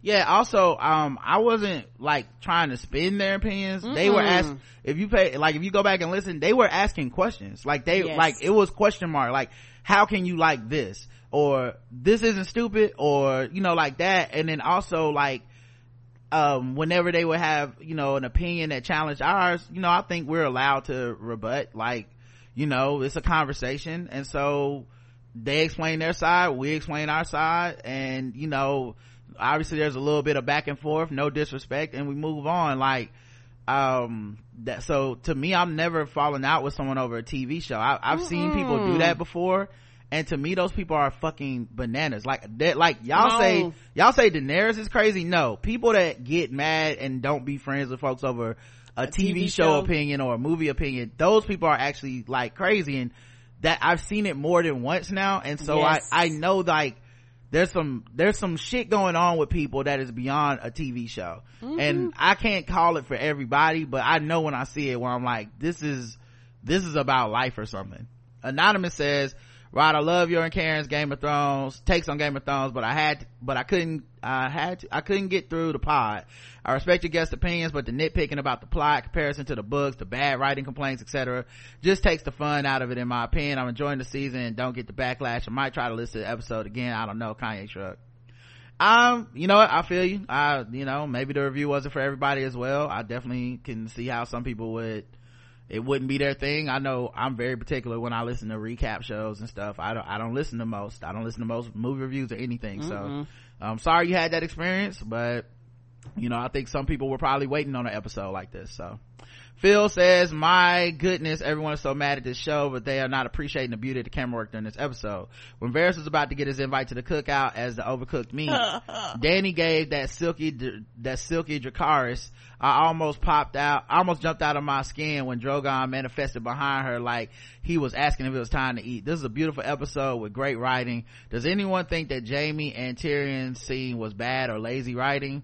They almost caught a tear off of me from that. Yeah, I don't know. I know, to me that scene worked. It was sad.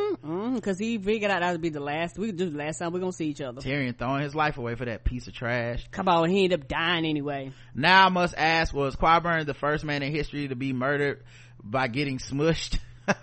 Nah, cause I seen Taken 3 and that nigga was smushing people to death. Yes, the head crack of death.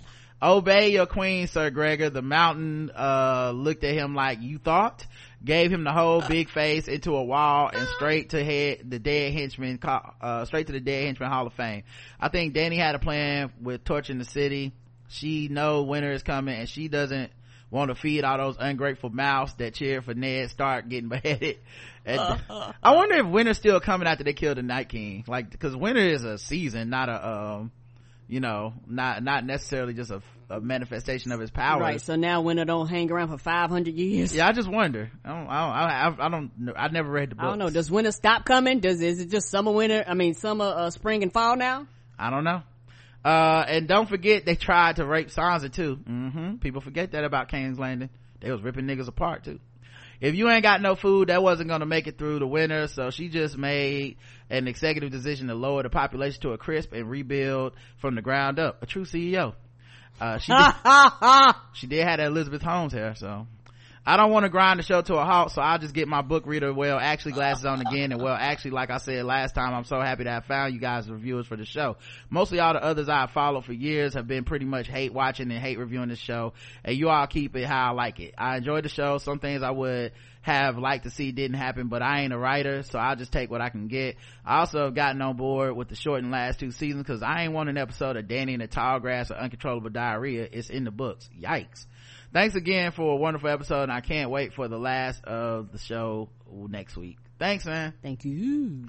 Yeah, Phil, man, that's the thing, man. We making art over here. It's hard to do what we do, and no disrespect to them other podcasts, but like 99% of them are the same shit to me. Like, they love something so much they hate it, and I can't do that. It's like you're obsessive and you're killing the thing you claim to love because you think it deserves this higher echelon of shit. We had there's a person that does like Game of Thrones tours, and they were like, we go to these castles, go overseas and look at these things, and they were like saying to me like, hey, would you like to go on this tour with us and see these castles and shit? And I was like, no.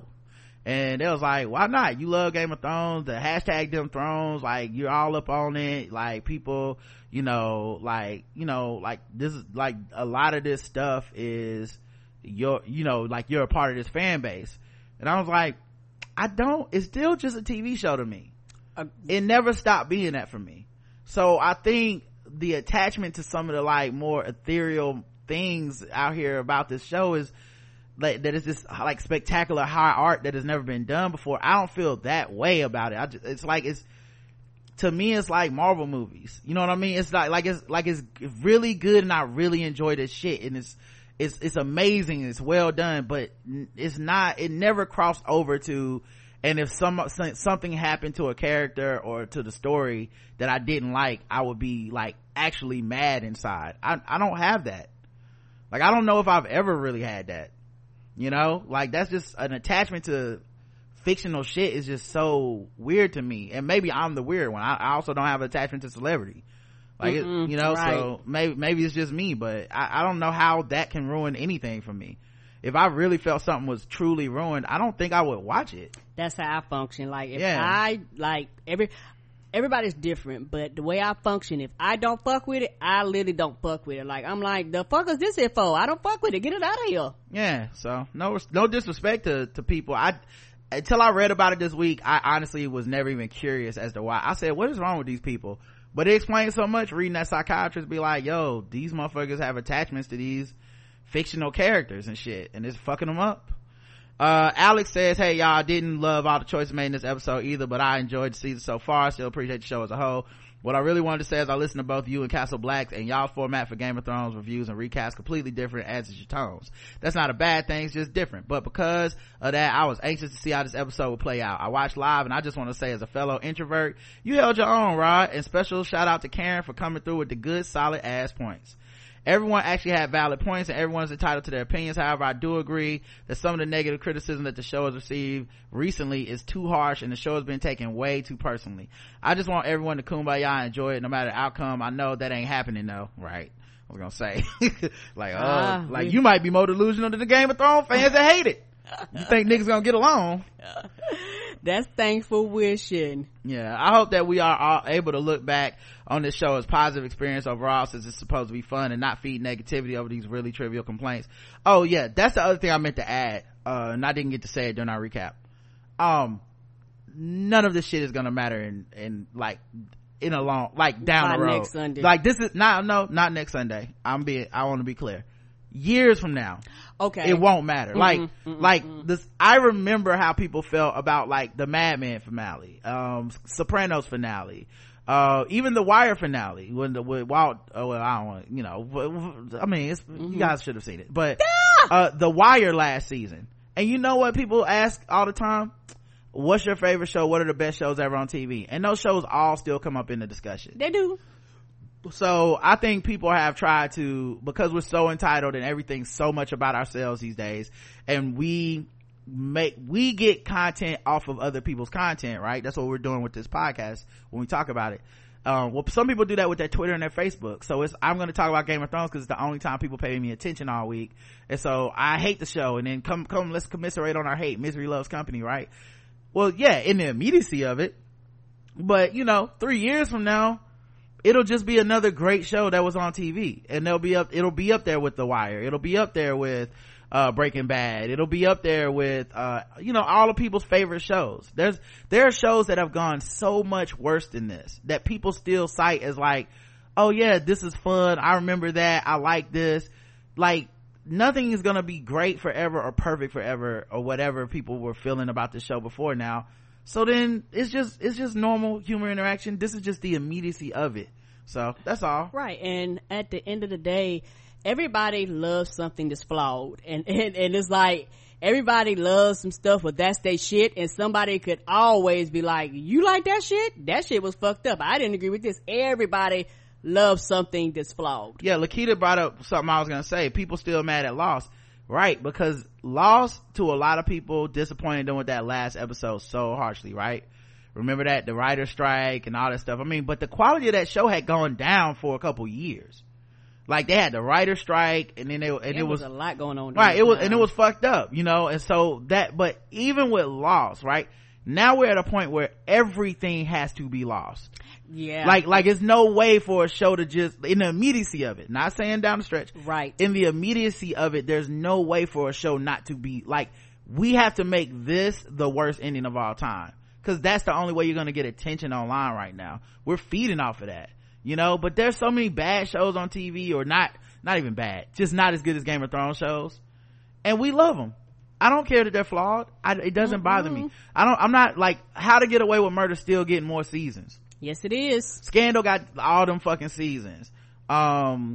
I love Claws, but nobody putting Claws up there with Game of Thrones as far as like the scrutiny of the plot and the foreshadowing and all the, like, people just kind of lost their whatever objectivity with this show to a point where I would not want to interact with them about it.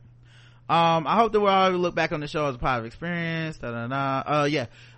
Since it's supposed to be fun and not feed negativity over these really trivial complaints. Hopefully HBO gave Game of Thrones finale more justice than they did True Bloods, because what the fuck was that? Still a bomb ass show overall. Another great example, True Blood. Like, that joint had, like, to me that's like, oh, this is a bad ending. But yeah, I feel like people are just like everything True Blood now, you know. Doug says Sir Roderick and Lady Karen are Carolina's greeting for the Kingdom of the Netherlands. Okay, that's enough of that. As always, even though this is the first feedback I've said, the Game of Thrones recap was a highlight of my week and an irreplaceable part of my Game of Thrones experience. I'm going to try to keep this short because I see all the paragraphs that went before me, but my light-skinned ass do be talking and writing, but only about the things that really interest me because introvert. Yeah, this is very long, so you lied. I'm not going to try. They always say it like I can't read like I can't see all this text. I'm gonna try to keep it short. No, you didn't. I'm not going to try and analyze the whole recap, but there are a couple things I noticed that are kind of important to explain the story. This shit was whack. Why did the writers do that to Danny crowd, and why things didn't go the way I would have liked, folks? Number one, I agree with Rod that the writers had to make choices to wrap the show up in fewer episodes than they usually have. There was no set of choices they could have made that would have satisfied millions of people at once. So that's just the base you must start from. Yeah, you know, another thing I wanted to add, you know, they're doing the trilogy of Star Wars films.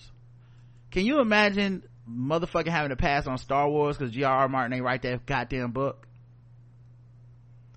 Like I said, reality is just different in this fucking fictional world where you can, like, a book can do anything and niggas can live 3,000 years. Like, I'm a grown man.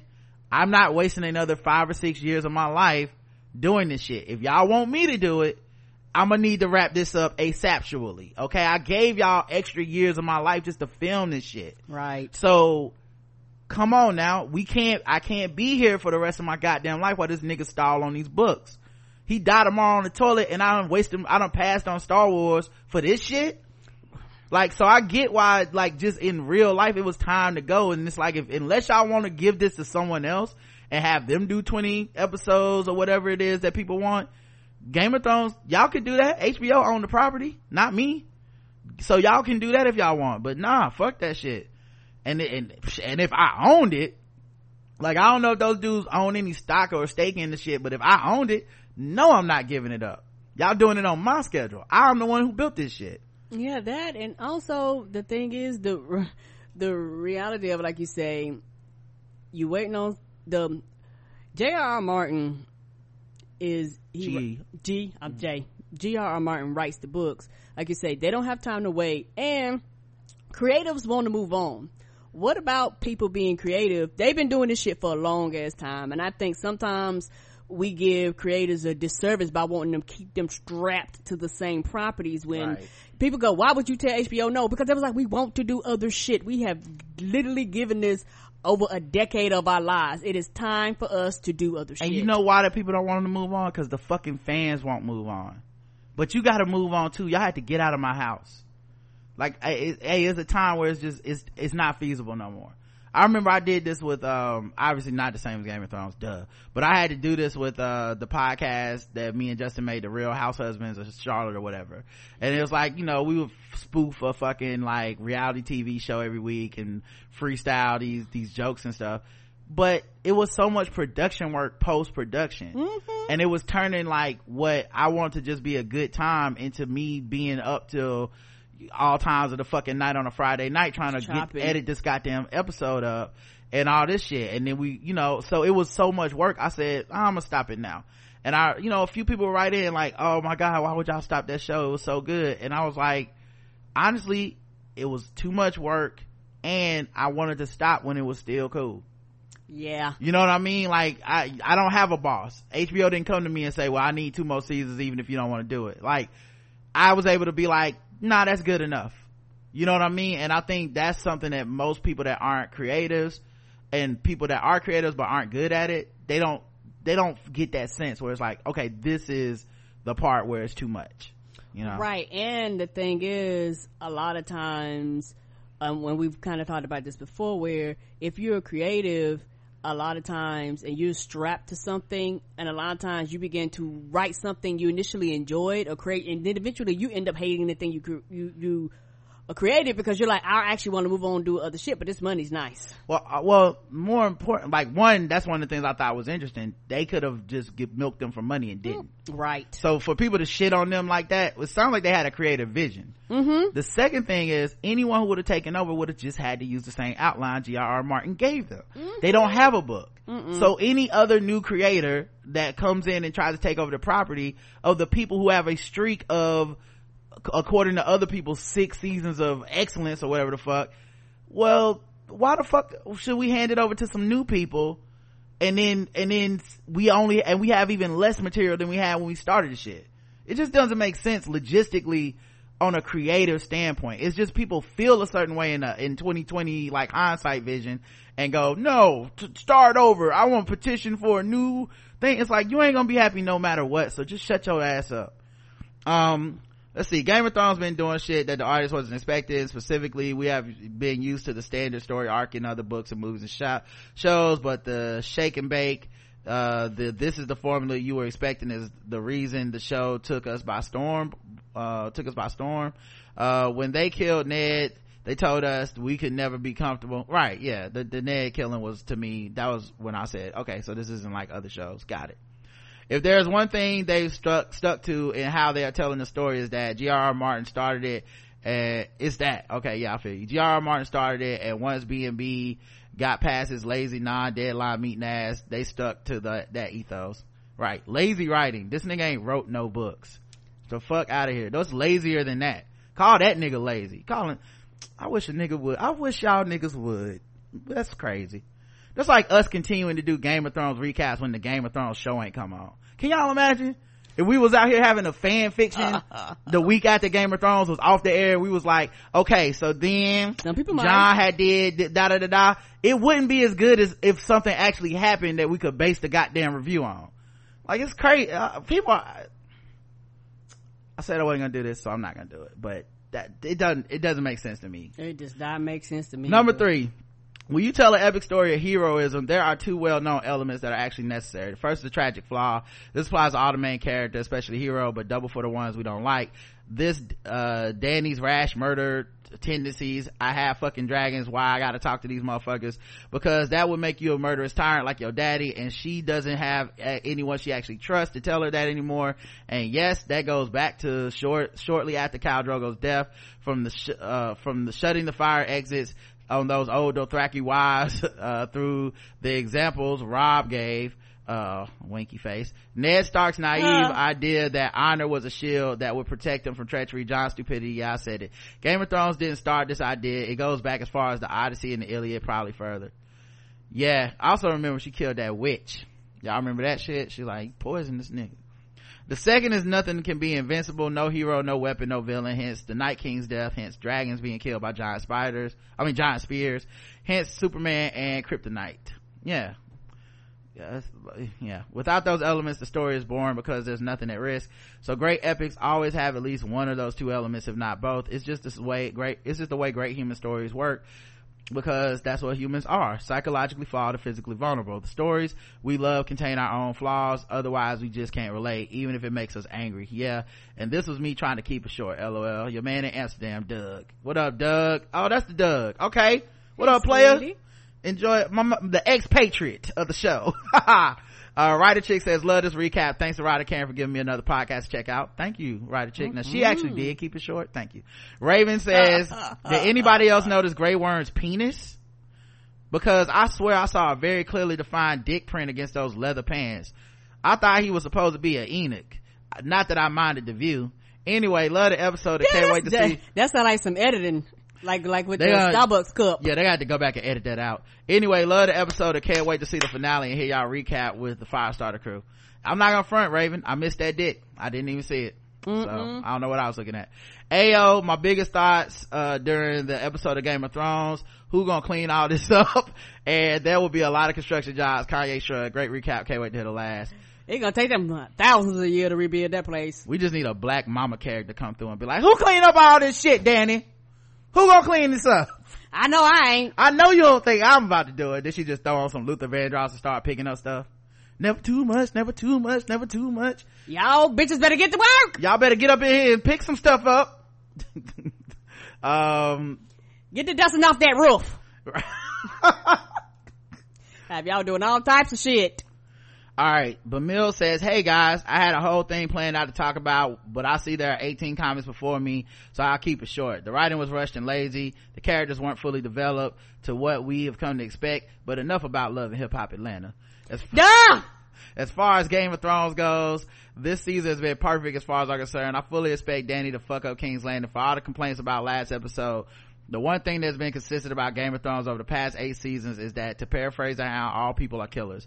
The show has never held back on its depictions of war as brutal and unsavory. The world that G.R.R. Martin created was hard and unforgiving. I love the book, so I guess I'm supposed to find the writing of the last 2 seasons lazy and rushed, but I don't. There are limits to storytelling in visual medium, and the show creators have done as good a job as any creating this show. As the last recap of the last season approaches, I have to take the opportunity to thank you both for making this show that I already enjoyed exponentially more enjoyable. I heard the first recap back in 2012 or 13, and that was one of the reasons I stuck around for the rest of the podcast. It is by far the best recap of the show out there. One of the things that makes your show recap so good is that you only do it for shows you enjoy. The music cues, the jokes, the references, the memes, and the other social media mainstays. Mwah, magnifique. I know you enjoy the show as much as I do. Thank you for making this show about dragons and knights even more enjoyable. Thank you for giving us a dope ass podcast 5 days a week, 7 if you're premium, so get on that if you haven't done so already. Emil, thank you. Yeah, and to be honest, man, like, and this is just my whole introvert creative side, I wish people could just hear that we enjoy it and leave it at that. But I know people need to be heard, so they have to write in and be like, I didn't like this, and how can y'all feel this way about blank? But like, honestly, man, like, we just giving our opinions. I'm never gonna feel bad for enjoying something. Like, I like, you know, and I wish everybody could feel the same joy I feel, you know, about certain things, you know, but it's just not feasible. And you know, I'm not here to make them feel bad about not enjoying it, and I'm not here to change their opinions. Yeah, and I guess it's just the way I am, because like I said, I listen to probably more podcasts than most people, and when I'm just not digging something, or I see like these people are completely against the way I feel about something, in entertainment, right, I just check out. Same. I don't write in, I don't try to like yum their yuck or yuck their yum or whatever. That's it for me. It's like, okay, that's how they felt, I didn't share it, it's unfortunate, but you move on, man. And I think that's just the way I vibe. But I forget, you know, everybody not like me. A lot of people are like, I need to write in, they need to hear this shit, you know, or, you know, I'm gonna catch them on Twitter and tell them blank. And it's like, okay, but you got it off your chest, but what do you want me to do to then stop enjoying what I enjoy? I have nothing for you, right? And it's not gonna change the way I feel. I think a lot of people just want to vent, and I had to be very understanding to a lot of people who just want to vent their opinions and criticize the show, and their criticisms, some are irrational, but some are actually valid. So everybody's criticism is not valid, but from, like I said, everybody functions differently. If I like something, this is just me personally, I like something, just let me like it. Because I'm the type of person, I don't go and tell you not to like something and to like something. You know, when people come into my bubble, it just irritates me. It's just like, the fuck you doing here? I didn't ask you to be here. Why are you here? You know, and so I had to learn how to be like, oh, okay, they just view it different than me, which is fine.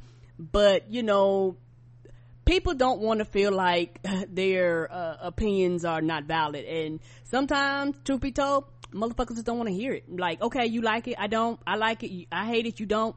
Some people don't care, and I think it bothers people when people go, I don't care. Like, I think that bothers people more than actually arguing with them sometimes. Felix says, hi y'all, Felix here. I really enjoyed this podcast episode. I hope I was being crazy all week, being happy Daddy did right by my son. Oh, I thought I was being crazy all week, being happy that Danny did right by my Sandy.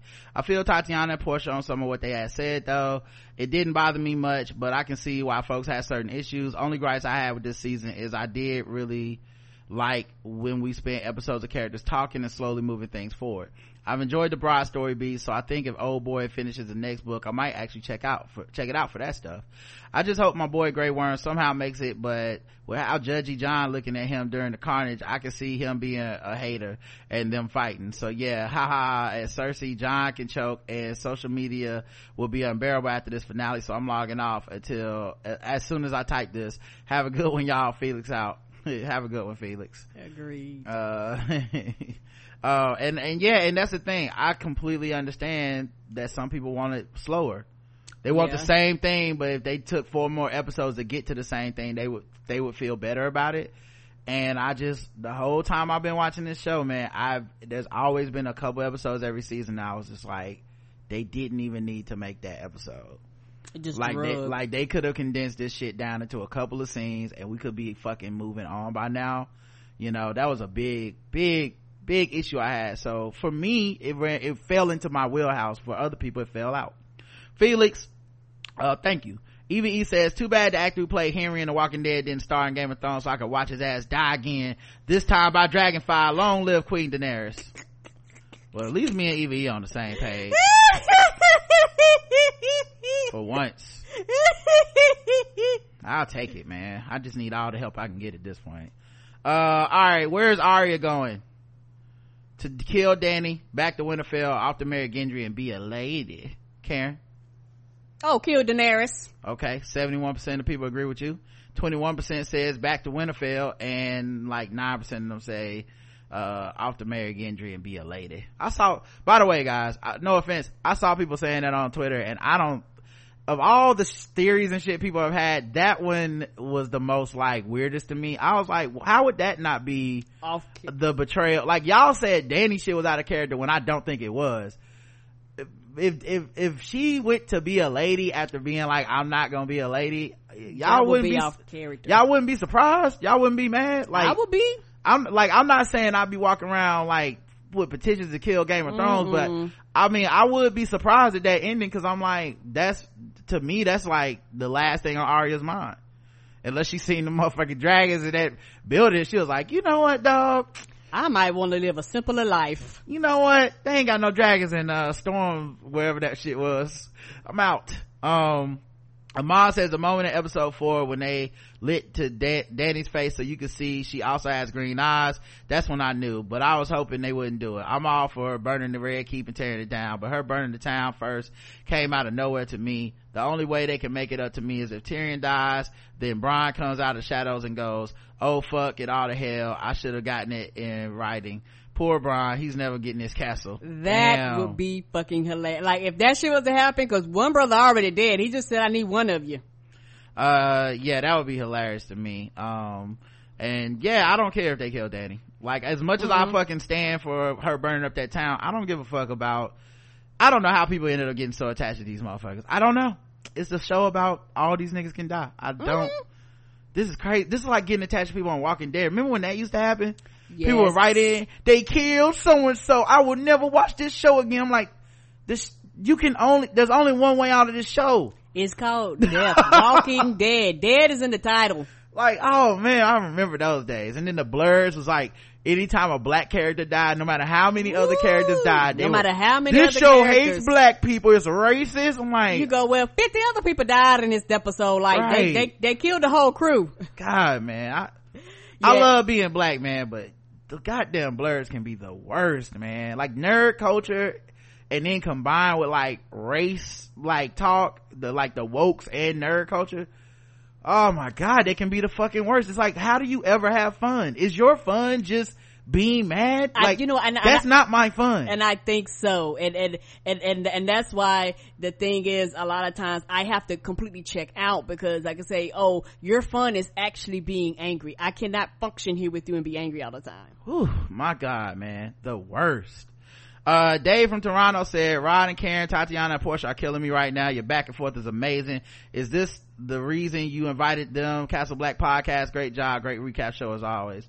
I mean, I invited them because I think like they're funny and I like their show, and they cover Game of Thrones as well. And yeah, I mean, like I said, me and Tatiana go back to when she was on in years. We Nerd Hard. So, you know, for me, I've been a fan of Tatiana's for a long time. So and you know, and honestly, man, like it says to me a lot about our show and a lot about me and Karen as host, and a lot about them, that they felt comfortable having dissenting opinions. You know what I'm saying? Like that, like if I could just emphasize how many times I listen to a show and I'm like, I could tell this person doesn't agree, but they just don't even feel comfortable saying expressing shit. it, because they know if they say something, it's gonna be World War III. So they gotta sit up there like a fucking hostage and let this person go on a rant, even if they disagree. And if they do disagree, they gotta be super careful about, like, I disagree, but like, I'm so sorry, I didn't mean to enjoy something, you know. Like, I like that they can be like, yeah, I thought that shit was stupid, and we might not get to a consensus, but I can be like, well, this is why I didn't think it was stupid, and we can move the fuck on. Like, it don't have to be you know, completely derailed. Although I was trying to keep the reviews to like under 2 hours, or like an hour. Yeah, for them, because we was like, minutes. we don't want to keep y'all here all night. But they was with it. They was like, well, then let's go. They was like, we having fun and it's fine. We going back and forth. I said, okay, as long as y'all ain't gonna just hop off in the middle of the review. Like, I told you I had to be out by 8:30. I'm good. Right. So we were trying to save time for them. Monique says probably to go kill Danny, but my vote was to go marry her bae Gendry. He will make a great stay-at-home lord. She can do her thing around Westeros and even Essos, and he'll raise the baby. Sound like Ramin Djawadi babyface writing collaboration to be. Arya had that whip appeal. Gendry is where it's at after you kill Danny, I guess. What I would like to see is she goes to get with Gendry at the end after killing Danny, like, okay, I'm ready to settle down. And when she opens up the door and he's just staring at her, someone from inside is like, who's that? And then open up the door and Brienne's in there, and it's like, oh what? Shit, Brienne and Gendry got together. And he'd be like, you told me to find another woman. I got a type, baby. Okay, I like bad bitches that kill people. Woman. Okay, I like bad bitches that kill people. And Arya, now that would be a twist. You knew that before you left. Okay, you should have stayed. Love should have brought your ass home last night. Corey B says, I can't wait for the think pieces when Arya heads straight to Storm's End. I can't. yeah, hashtag make daddy a sandwich. Boy, we might not do a feedback show if that happened. Right? If that happened, I might just be like, yeah, you know what, man, it's not even worth recapping. No, show's off. All right, we did get a couple of emails, I think. Let me see. I think Dad sent voicemails and Amon sent voicemails. Yeah, Wednesday, right? Yep. To leave us a voicemail. Yeah. 704-557-0186 is a voicemail line. Has to be 2 minutes or less, or the shit will cut you off. It doesn't give a fuck. That machine is like, I'm done. So 704-557-0186. Hey Ron, hey Karen, this is Iman. I am perturbed because the thing that happened I thought was going to happen, because yesterday, Tuesday, it pinged on my phone that Alabama passed, their abortion bill, which in the Senate, and now the governor has to sign off on it. And at first I was really pressed, and then I was like, wait, no, this is low-key illegal. I was like, they can't do this. It's like, it's obviously going to go to the Supreme Court. And then I was like, oh my goodness, they wanted to go to the Supreme Court. That's exactly what they want. Right. Like Georgia, Alabama, Mississippi, they're like in this race to see who has the toughest, who can procure the toughest abortion bill, so they can bring it to the Supreme Court. And then just today, it pinged on my phone that the ACLU is gearing toward, taking it to the Supreme Court and making the fight. And I was like, I knew it. I was like, I knew that's what Alabama wanted to do. And it's like, it's so ridiculous because it's so frustrating too. And it's like, I almost cried because it's just like, I'm just so frustrated. And I was talking to my husband about it, and he's like, oh yeah, they just want these women to have these babies that they don't want or can't afford. And I was like, it's even deeper than that, because, we're in the Bible Belt. They don't want people having sex. Right. The conversation I see happening on my timeline, when they still had the stipulations for rape and incest in the bill before they took it out, like, I saw black Christian women who I know are Democrats on my Facebook timeline, who I'm friends with and went to school with, and they're like, "Oh, this is a good thing." Oh, I'm probably gonna get cut off. Wait. Yeah, you're right. 2 minutes. So I'll go to the next message. Cause it really, you know, 2 minutes don't play over 2 minutes, y'all. I'm sorry, but Skype doesn't even have no other options. Okay, I'm gonna try to go faster. Okay, so these are black women who I know are Democrats. They're caking for this bill when it still had the stipulations for rape and incest on it. They're like, "Oh, this is such a good thing. I'm proud of, you know, the South for making these abortion bills and everything." It's like, oh, and there was one stipulation for rape. They're like, if you have a police report and it's on the books, then you can have an abortion. And they're like, oh yeah, more women will come forward with the rape. So I was like, no, it's not. It's like, if it does, it'll be like a very small percentage, like a minuscule percentage of more women who might come forward. But if you know the nature of rape and rape victims, it's not going to matter. It's like, and if anything, in which I also saw coming, because then they made a bill, they put in a bill to make it, to punish women who make false rape allegations. And I was like, oh, if it does make a blip, it's because there are going to be women who, so they can get an abortion that they should be able to get anyway, and say, oh, I was raped and doing some Gone Girl crap or something. And it's just like, yeah, I was like, these are the Democrats of the South. It's like, they might vote Democrat like across the board on most things, but then when it's like it comes to abortion, then they're like, oh, I'm all super religious all of a sudden. It's just like, how does that hurt you? It's like, I may never have an abortion. I may not ever have to make that choice, but why would I take that choice from someone else? And it's not like it's an easy decision. I'm not even someone who knows someone who's had an abortion, but I know people who know people, and even then when they call me like, oh my God, my friend's about to have an abortion, this is so sad. It's just like, it's not an easy decision. It's just, I'm just so, But I'll probably call you guys later about Game of Thrones when I'm out of my feelings. Like, I had to watch. Alright, so you got cut off again. But yeah, you hit the nail on the head. It's about keeping women from even reporting their rapes. Like, me and Justin talked about it on the pregame yesterday, and we talked about it at length a little bit. But I was like, yeah, this whole thing is to get women to basically be rapeable, and it all to be their fault, and then to intimidate them, because one of the stipulations is, oh, we're gonna get women for false rape accusations. What is a false rape accusation? Most people do never come forward with their sexual assault to press charges, right? So we already know that there's not an epidemic of false rape accusations, because most actual rape accusations never happened when there was a sexual assault, right? So then on top of that, most people that are accused of sexual assault, even criminally, are not convicted of it. To make it even further than that, most rape happens between people that know each other. So we're not talking about some guy jumping out of the bushes at the park and then DNA traces him back and he goes, I didn't do it, and then they go, but you did it, this is your DNA, you're going to prison. To many people, that is the only type of rape. That is the only valid rape, is some stranger sexually assault some person who just did not deserve that, quote unquote deserve, right? That's the only time. Deserves. That's the only time. Yeah, that's why I said in quotes. That's the only time that they fucking do that. Any other woman that gets sexually assaulted, they essentially go, you deserved it. You were around a man you trusted, you deserved that. What were you doing over there? You know?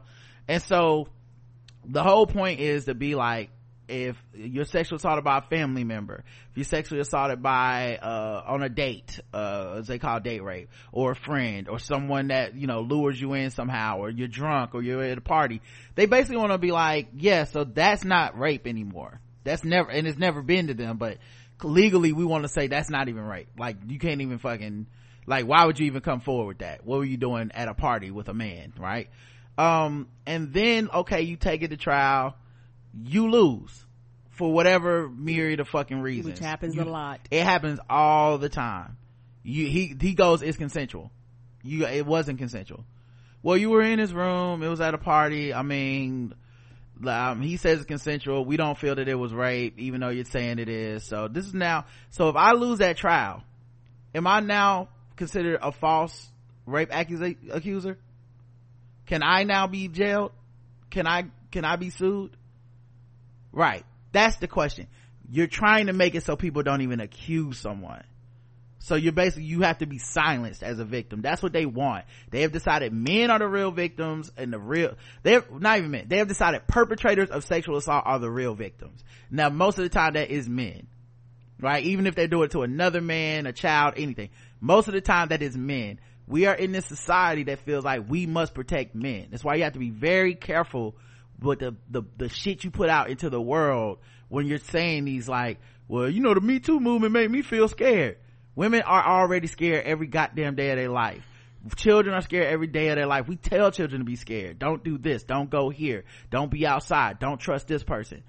Like, maybe it's time for men to be a little fucking scared, you know? And I don't mean that in like, cause something gonna happen to you, but like, maybe if we have some, being scared means you have awareness of your environment and your surroundings. And your behavior will change. And your behavior and how it affects other people. So maybe if you're gonna call that awareness being scared, maybe you should be scared, because they're not putting innocent people in jail behind this kind of shit. If anything, they're trying to get a lot of the people that make these laws are trying to make sure the guilty people are never punished. So all right, yeah. And go ahead to piggyback on something she was saying about a lot of the religious people, and Roderick brought this up and I completely agree. A lot of black Christians that vote Democratic, if it wasn't about that rape shit, they would be Republicans. It wasn't for race. That's what I'm not rape, race shit. They would be Republicans because they literally agree with them on everything else but that bullshit about they black asses. Right.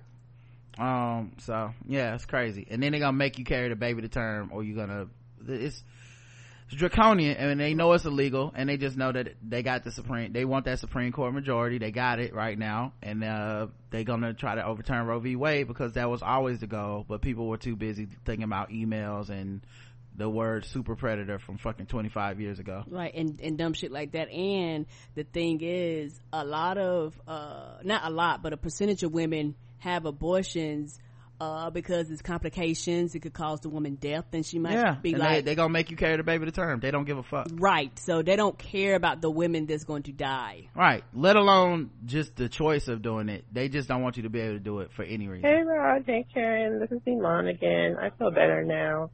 I went and got a facial and I got my nails done. So even though Alabama's just trying to destroy its female citizens' lives, at least I feel pretty.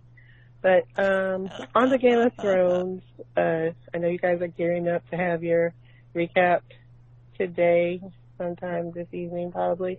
But I had to watch this episode twice because the first time, their choices that they made, it exacerbated me like so much that I lost the joy in viewing the episode, because even though I don't always agree with some of the choices that they make, I usually still always find something to enjoy about an episode. And this one, I was like, I don't get it. I don't see it. And then so I watched it again. I was like, oh, you know, the music is awesome. Like, it looked great on my TV. Ooh, that moment with Drogon was about to kill, set fire, theirs. I was like, that was really great. But it was just like, there are things that seem just completely unnecessary. Just like, okay, she went crazy because why? Like, it didn't seem earned. I was like, okay, so it's John's fault. She went crazy. It was like, lose the pants, John. Take off your drawers. Danny needs her D. That's what she's going to go crazy. Okay, Aegon, you messed up. You done messed up. Look at you. Look what you did. But yeah, it's just like, it just doesn't seem warranted. And then that fight with Euron and Jamie, it was just like, that seemed out of nowhere because Jamie was like, we need to go get Cersei. He was like, you and I can go get Cersei. And then Euron's like, I know he's a dick, but he never seems irrational. But yeah, but I did. She got cut off. That's the last one, but yeah. And the thing is with Euron didn't give a fuck. Euron also went to Daenerys and offered his dick. He didn't care. He don't care about that. That's shit. The thing. He when it comes to Euron, he didn't care. Yeah. Also, he was like a wild card character, and I wanted to see him die. I can't believe there are people that would have been cool with him jumping off that fucking boat and we never see him again. he needed to die on screen, and preferably fighting Jamie, because that was his whole thing, is I fucked your bitch, now what? He was basically Tupac. Yeah, I fucked your bitch, you know what I mean? Like, what you gonna do about it, you know? But the other thing too, I did not take it as simply as if Jon would have fucked Daenerys, there wouldn't have been a battle and it was all about his dick. I really was like, she wanted that alliance and assurance of the fact that he was that like, if he would have said, got on one knee and proposed right then, he may have saved everybody, you know, just because she needs that cover of like likability, and he's not willing to grant that to her. He's willing to say, I support you, but he's not willing to really cover her in that, you know. And so she's like, then okay, you're scared of me right now, this isn't love, you're scared of me, and cool, then it's gonna be fair, you know. So I don't think it would have, like, if it was just some dick, she would have been fucking burning niggas with her legs wobbling, but niggas would have got burnt. It wasn't going to change not a goddamn thing for these fools. Oh, someone said, yeah, they want a Yara to fade them. I could see that too. I would like to see that as well. Yeah, I could. Yeah, that would have been dope. Yara somewhere chilling on the aisles. What's up, Rod and Karen? This is Daz. This is feedback for Game of Thrones. I was sitting back and watching other, minorities. Okay, white women, mostly white feminists. Turn it down. And seeing how they got upset about what went on with Dany's character, it made me take a back on how, like you expressed, you see black characters, you rarely see them in pop culture media. You may not feel like they, kicked the ass great as you hope they would. And you might get a little disappointed. But when you see somebody to the right of you getting just beside themselves, it makes me take a step back and go, ooh, I don't want to sound like that. My black love agenda got completely busted when Missandei died. And I've seen some of these same white women going, well, Grey Worm is great food, worm food. He did. But then Missandei died. And I'm like, fuck it. Fuck this whole show. Fuck King's Landing. Fuck white feminism, Kim. This isn't a power fantasy. This is tragedy. This is not Lord of the Rings. This is not something you look at and be like, that's the person I would like to emulate. I want to see them win. I see myself in them. You set yourself a failure for this shit. Not in this show, in Game of Thrones. No. Just sit back and watch the world burn and laugh. That's what I learned I had to do. I want to see that Black Pirate show back up. That's what I want him to come back. Have him have a happy ending or something. I guess he had his happy ending with that big ass bag of gold. It's cool. Sail off to the sunset. Get away from these crazy ass white people. All right, man. I'm just happy that I already had that mindset from the jump, so I could never get caught up in all this like anger at the show. It's just like, even with like a black agenda, because everybody knows I was rooting for Missandei and Grey Worm to go to that island, but man, when the shit didn't happen, I didn't go, fuck this show. It's just such a weird thing. I know people can die on the show, so to me it's like sports. You root for a thing, you root for a team, your team doesn't win, it's okay. Only one team gets to win. Agreed. And then the other part of it is, I think maybe it'll take time for people to kind of see it, but I think this is a good like show that is about the fact that pursuit of power just corrupts everybody. No one gets through clean. Everybody, that if you really want it, you're gonna have to do something you don't want to do. And that's how everybody's done, we'll see who ends up on the throne, but I'm okay with anyone ending up on the throne, because it just never was that fucking important to me that it has to be one person or the other. It just didn't bother me. And then there was one more thing you brought up. The white woman thing. And I don't know if it's I don't know. I didn't realize how many black people got caught up in this shit, but for me personally, a lot of the way people feel about the show is definitely because they've put their own agendas onto it, of like, this is my white feminism and therefore this show must subscribe to these values. The show never has, but anything that they that does jive with their agenda, they'll take it. Anything that doesn't, they ignore it. And then when you ignore enough shit, you start thinking the show is just like fucking like written by Teen Vogue, and it's not.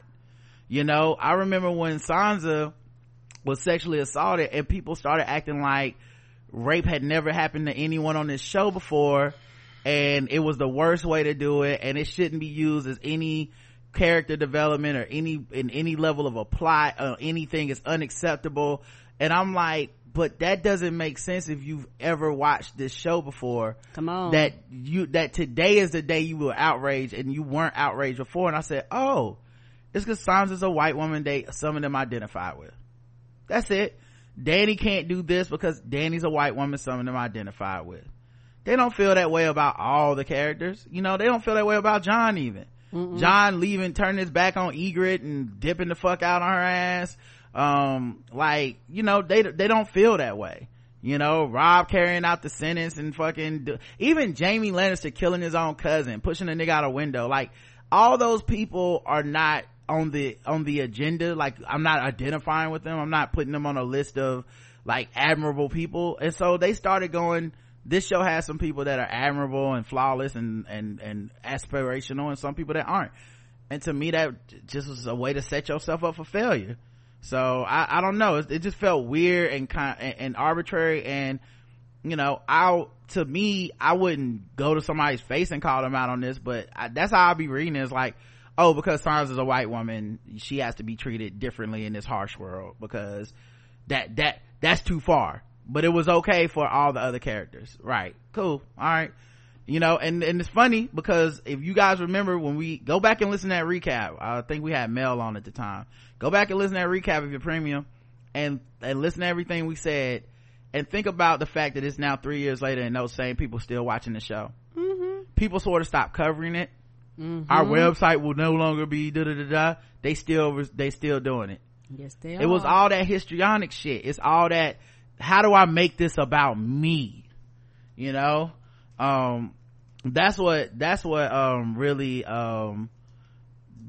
opened my eyes to like the what do you call it, the malcontents that some of this fan base was. And I was like, oh, okay, it's gotta be this is about agendas and rooting for certain people, and it's gotta be different when it's them. So, you know, that's interesting. Yeah, I just googled it while we were talking, guys. I remember we read on that episode, or we talked about this piece that was written on the marysue.com that was, we will no longer be recapping Game of Thrones because Sansa got sexually assaulted, even though it happened off camera, blah blah blah. Game of Thrones worst episode of season 8, the Mary Sue, May 6, 2019. So they never stopped. You know, like that shit was just about that white girl. You know, like it is what it is. But that's how I felt at the time. I said it at the time. And now the fact that these motherfuckers ain't quit, they ain't stopped, then yeah, y'all just as fucking flip-flopping as anyone else. All right, last voicemail. Oh, of course, this is the one that wants to load longer. Hey, this is Dad one more time. There's something else I wanted to talk about. I'm one of those brothers that had to be checked, let black women enjoy, you know, black woman shit. I used to talk shit about Scandal, but I had to be corrected by a sister. Let black women enjoy shit. I started watching that. I enjoyed a couple of seasons until that weird Black Lives Matter episode, and I fell off. I used to talk shit about Beyonce. I had to be corrected on that shit. Let black women enjoy their shit. I'm not saying that any group is a monolith, but some of these same spaces that are very pro let black women enjoy what they enjoy, believe black women, listen to black women. I'm seeing a lot of black women attack Beyonce on some. They're saying some of these things black women are saying that she should be called a genius, but also in other spaces I'm saying them say things like she's not intelligent. Listen to the way she speaks. She is a victim of being preyed upon by Jay-Z from a young age, and she's a feminist icon, but at the same time, she's been groomed like a Stepford wife by Jay-Z to portray this image, and it's hatred against Jay-Z and Beyonce for like getting cheated on by Jay-Z and not believing him, but not fulfilling that. It's wish fulfillment through celebrity. Mm-hmm. That a strong black woman like that should have just left, but she didn't because she's brainwashed. And it's just the weirdest shit in the world. I don't know if you've seen it, and I'm asking if either one of y'all have witnessed the same kind of bullshit. I don't know what you call it. I have seen that kind of stuff. Mm-hmm. Honestly, I just don't address it. Like, that's how people feel. You trust me, the kind of people that are down that rabbit hole, you ain't fitting to convince them of shit. No, you're not. And none of us know them, so none of us actually know what we talking about. You know, I know how it looks to me, but I don't fucking know them unless it come out of Beyonce mouth herself and she's like, 20 years from now, it's like, this nigga groomed me or some shit, then okay. But it was always gonna be people feeling away, because there are people that are just Beyonce fans and they resent Jay-Z. There's people that are not Beyonce fans and not Jay-Z fans and they resent the whole thing and all that shit. So I just ignore folks like that, to be honest with you. Like, I don't know what else to tell you. You almost have to. And I think for some black women, it is support black women, believe black women, rah rah rah rah rah, until it's their agenda and their thing that they don't like, and then they think they have the right to turn on black women, even though you're telling me one thing but you're doing something opposite.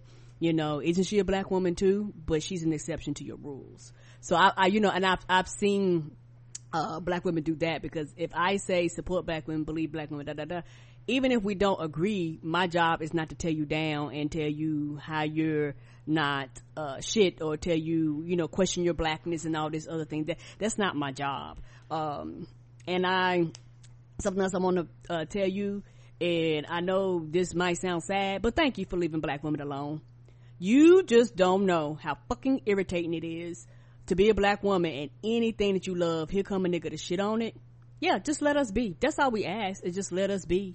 And so you're just one less person that's popping up in our mentions, one less person that's, telling us how we ain't shit and how we shouldn't love nothing and all that other, ignorant shit that niggas do. Even the quote unquote good guys will be some of the same people that come and tell you, I don't see how y'all like Beyonce. Well, bitch, it ain't for you. Go on. Nobody asked your ass to be here. And I really feel that way. Yeah. It's like anytime black women get a ounce or just any type of sparkle of joy, any type of happiness on social media, it's like niggas got to find something wrong with it instead of just letting us be. That's all we want to do. The world is fucked up for y'all, I understand, but the world is fucked up for us too. And y'all ain't the only victims that are oppressed. Y'all ain't the only victims that deal with racism. You're not the only one. We deal with it too. And it's fucking annoying looking at you be like, well, yes, nigga, I understand, but goddamn, can't I have some joy? Also, like, people look for validity through celebrity. So it's like, oh, the man in my life that I stayed with fucked me over, and Beyonce should have did what I wanted her to do so I could like validate my life choices through her, or make her my fantasy choices of what I would do, or whatever. I'm single and I want her to be single to show that we stand in solidarity together. Well, that's just her life. No one owes you their life because they're entertaining. And a lot of these people are miserable and they want that company, man. They want that, join me in my miserable company. Like, people, and that's the other thing. I don't ascribe to the idea of if you check off certain boxes, therefore you must be a good person, or everything you do must be excused. So you can be a black woman and still be fucked up, be misogynistic, be anti-black, be a lot of shit. You can be a black woman and have fucked up opinions and shit. Like, not every black woman's gonna be a great person. Mm-mm. Not everyone is somebody you're gonna agree with or be friends with. Black LGBTQ, same thing. The black men, same thing. It's not just well, you're in this group so you're good. I mean, shit, black women are some of the main people that are keeping R. Kelly out of jail. Agreed. Everybody just not gonna be good. That's why I don't ascribe to certain type of certain type of hierarchies that people put on gender and race and or sexual orientation, because honestly that shit is not the catch all that y'all think it is. There's some scamming ass people that just happen to check off a few of those boxes and they still scammy as fuck. They still would do you dirty in the motherfucking heartbeat. They're still narcissistic. They're still dangerous. They're still liars. Like, all of this shit can happen under the auspices of, and I also check off these boxes. So to me, I don't really get surprised by the random black woman that hates on Beyonce or whatever. You just gotta remember, most of her support is from black women. Most of her support is from people that really do go up for her and feel represented by her and all that stuff. So the outliers are gonna be the outliers. We are not a monolith, and we never gonna be. I think different people have different reasons for hating on folks and all that shit, but I just wouldn't let it concern me, man. You're not getting 100% 100% achievement for shared opinions on Beyonce. It's not happening. As far as the grooming and stuff in the relationship, if that is true, that's her story to tell and not really mine. Like, I didn't see it that way. I've never, I've seen people speculate and wonder, but honestly a lot of them are looking for attention, like, because they don't know it for a fact, so they start being like, I wonder. And I've seen people do that with, man, some fucked up things about Beyonce. We've all seen those tweets that go around, people screenshot them and shit. It's like, remember when so and so said this about Beyonce and her daddy and shit. Like, people project onto her and then people react to the projections. It takes on a life of its own because she's bigger than life in a way. So I just try to stay out of all that shit, like, and I try to stay out of it with all them niggas, to be honest. I'm human like anyone else. I'm gonna talk about the news, but like, people put way too much on like celebrity when it comes to these things. All right, now these emails, the last thing we do before we get out of here. Rebecca says, hey Rod and Karen, your latest episode, Me and Gossip 2, with the segment Sword of Justice sword ratchetness, but yeah, had me rolling. I was in desperate need of a good hearty laugh, so thank you. I appreciate you so much. I signed up for a monthly subscription. I look forward to being educated, entertained, and told I'm loved every day when you good folks post a podcast. I laughed so hard when old boy locked the door and said, not today, motherfuckers. Awesome. Keep up the great works. Keep up the great work, folks. Thanks, Rebecca M. Just like that. Oh, Rebecca Machete. Just like that sword used by the cashier. Ha! You got a sword ratchetness name. Monique says, have we forgotten the blackface in Virginia legislature? I haven't. Feel like I brought it up not too long ago. Thought it was on this show. Maybe it was on another one. Hey Rod and Karen, I don't know why it's jumped to my head, but whatever happened to all the many firestorms in the Virginia legislature? Everyone did blackface, no one resigned, but also Lieutenant Governor Fairfax never resigned either. Yep, and he was accused of rape by multiple women. Come on. I just knew this would happen. They all would play chicken with each other and run the clock out on the outrage.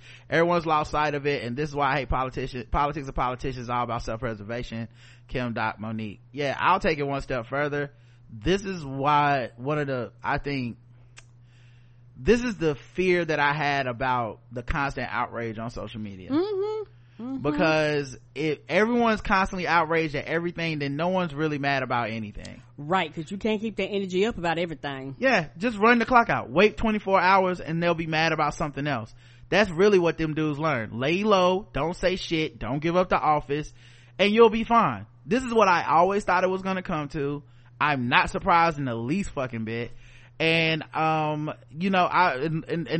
really not gonna be a pressure on them, because people care about shit for at most a couple weeks normally. At most. People care more about this Game of Thrones shit than that blackface shit or the rape. Or the abortion laws. Like, get the fuck out of here. So I don't know, man. Like, this is the kind of shit that, I know I shouldn't really conflate those issues, but God, I can't help it. Like, this is the kind of shit I be talking about with, cause it be the same people. It really do be the same people that's like, Game of Thrones, god damn it, rewrite this shit, this is terrible. And they spend all fucking week getting mad at other people and shit. And then you got fucking rapists as lieutenant governor, and everybody's like, I mean, that was 2 weeks ago. I mean, you expect me to still be mad? Like, what the fuck? Anyway, Lamont says, what up, Rod and Karen? Let me start by saying again how much I love the show and how I've been effectively shamed into dropping that 5 for the cause. I've been halfway around the world, but I never come into contact with not one but 2 people who reflect my opinions, attitude, upbringing, and outlook on life as you two. I went to a PWI in the Midwest on the GI Bill and regret not getting that HBCU experience. In fact, I found myself getting jealous and after reading how Ta-Nehisi Coates, my hometown homeboy, shout out to Baltimore, so poetically described his time at Howard. Yeah, he called it the Mecca. I have a great career, but sometimes I feel like the IT unsullied. Ha! Anyway, with the critical, crucial, damn near life or death affecting election on the horizon, I was listening to the breakdown with Sean King. The topic was Joe Biden and his response to questions about the crime bill. I'm torn because I want to believe that people grow and change, but I didn't like Biden's responses at all. He still get my vote, and should he be nominated, but the shit just irks me for some reason. Bobby Rush was real with it, and exactly what I expected from Biden. Bobby Rush said that the shit with his chest. I just wanted to put that out there and see if y'all had any thoughts on it. I haven't seen what Bobby Rush said. Some people don't fucks with Sean King, but I try to keep an open mind and focus on the issues and not take anyone personally, because none of us are perfect, especially my black ass. Yeah, Sean King is one of those people that he's extremely divisive amongst folks. Yeah, he's a hard one for me, because like I've seen people say like that he's not black, and I don't know if that's something people should be doing, because it seems so fucked up. And these are the same people that talk about anti-blackness, but that's the like worst form of anti-blackness, is to tell somebody you're not black if they are. And unless they have absolute proof that that man's not black, I feel like that's so fucked up. That being said, that dude's a lightning rod for just conflict and shit. Yes, never, he is. From my understanding, he still hasn't put out those financial records he claimed he was gonna put out, and he said he was gonna do that on like March 1st. So like this, I mean, I don't trust, I don't really fuck with that dude like that, because so much smoke, it's gotta be some fire. That being said, I try not to let that taint my, like, the idea that, people can just say anything about anyone and they're not supposed to retaliate, or they're not supposed to say anything back or defend themselves or any of that stuff. But I just feel like that dude, he's a lot like a lot of those people, Mark Lamont Hill, all those, but they might have a point one time, but then the next time they saying some old crazy shit, and you be like, this is why I'm glad I didn't even like fuck say with nothing. that shit. Right. So that being said, I don't listen to his podcast. I haven't heard what Biden's answers are about the crime bill, but let's be fair, there's no answer he could give that people would be okay with. Same thing with Kamala Harris's prosecutorial record. It doesn't matter what they say. Anyone who holds that out, ask them what answer would be okay, because they'll either say something that they know is impossible for anyone to do, or they'll just say I don't know, because there is no right answer. People basically want people to have a time machine now. The thing I like about Biden's campaign for the most part is that he's not doing it for Twitter. And I think a lot of these politicians are fucking up trying to please these Twitter motherfuckers who are so niche and so like specific, and they come up with a new list of demands on the daily.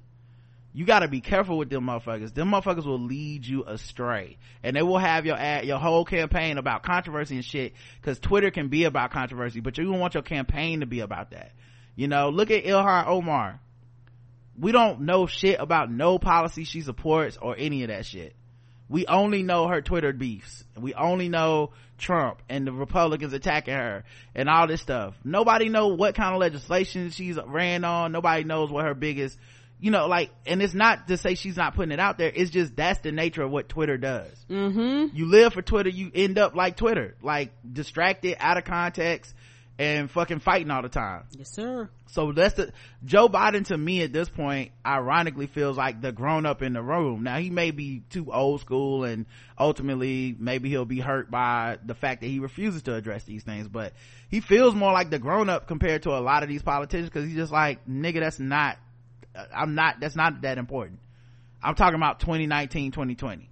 And they're like, well, what about 1998? Yeah, okay. I fucked up, but that's it. Well, you didn't apologize to Anita Hill to her face? Yeah, I'm moving on. Cause I like, it's now time. Like, that's not gonna gain him a single fucking vote if he does that apology. It's not gonna lose him any if he doesn't either. Like, he's either getting those votes or he's not already. People are mad at the offense. So I do like that about his campaign, even though I would not rank him highly on the people I would vote for as of right now. I'm not saying Agreed. Obviously I'd vote for any Democrat over Trump, but like, Biden's not near the top for me, to be honest with you. And I think his idea of getting white people back on some Bernie and Pete B shit is not happening. This we can all come together shit, it ain't gonna work. So that's my opinions on the dude, but I'm not as mad about it as him, as in other people, because I refuse to be mad about this next election, any of the candidates on the Democratic side. Yeah, I'm not going through that again. I'm planning to move back to Raleigh, and I hope to get up to Charlotte for some games and that good ass North Carolina food. I'm on my way to putting 5 on it right now, so I finally hold my head up again. Thanks again for all that y'all do, saving my career. I was on my way to my boss's office with a bad attitude about being passed over for a leadership role when y'all went off in my headphones with a crazy ass pun fest. I laughed so hard I forgot what I was walking to the office for. And I look forward to being along for the ride as the show blows up. Sorry for the long email, but y'all the shit. Ancient Future. Thank you. Appreciate you. Ancient Future. Is that like is that what they gonna call Baby Future when Baby Future get old? Like, now he Baby Future, then he gonna be Teen Future. Is Baby Future gonna be like Groot? Like, it's just gonna be like Groot. I am Future. Oh my god, there's so many goddamn Game of Thrones emails. Jesus Christ. Y'all lucky we're so dedicated to doing this goddamn job. You guys are insatiable. Please, sweet Jesus, let this show end. I don't even want to do all this. It's so much, y'all. It's so much. Miss Martikins, for once I'm going to try and be brief. You were actually brief. I appreciate that. I really enjoy your insights, hilarious commentary on the show. You, Queen Karen, and I guess the choice offer refreshing fan perspectives from people who enjoy the dang show and like to discuss it. It is indeed like watching with friends. I don't tune in for hate watching and complain about everything. We know it isn't perfect, and no show is perfect. No ending is. I'm grateful for the space you created for black people from the South like me to enjoy the fun community that you created, especially because most of the critiques of the show think Danny's treatment of slave masters was harsh.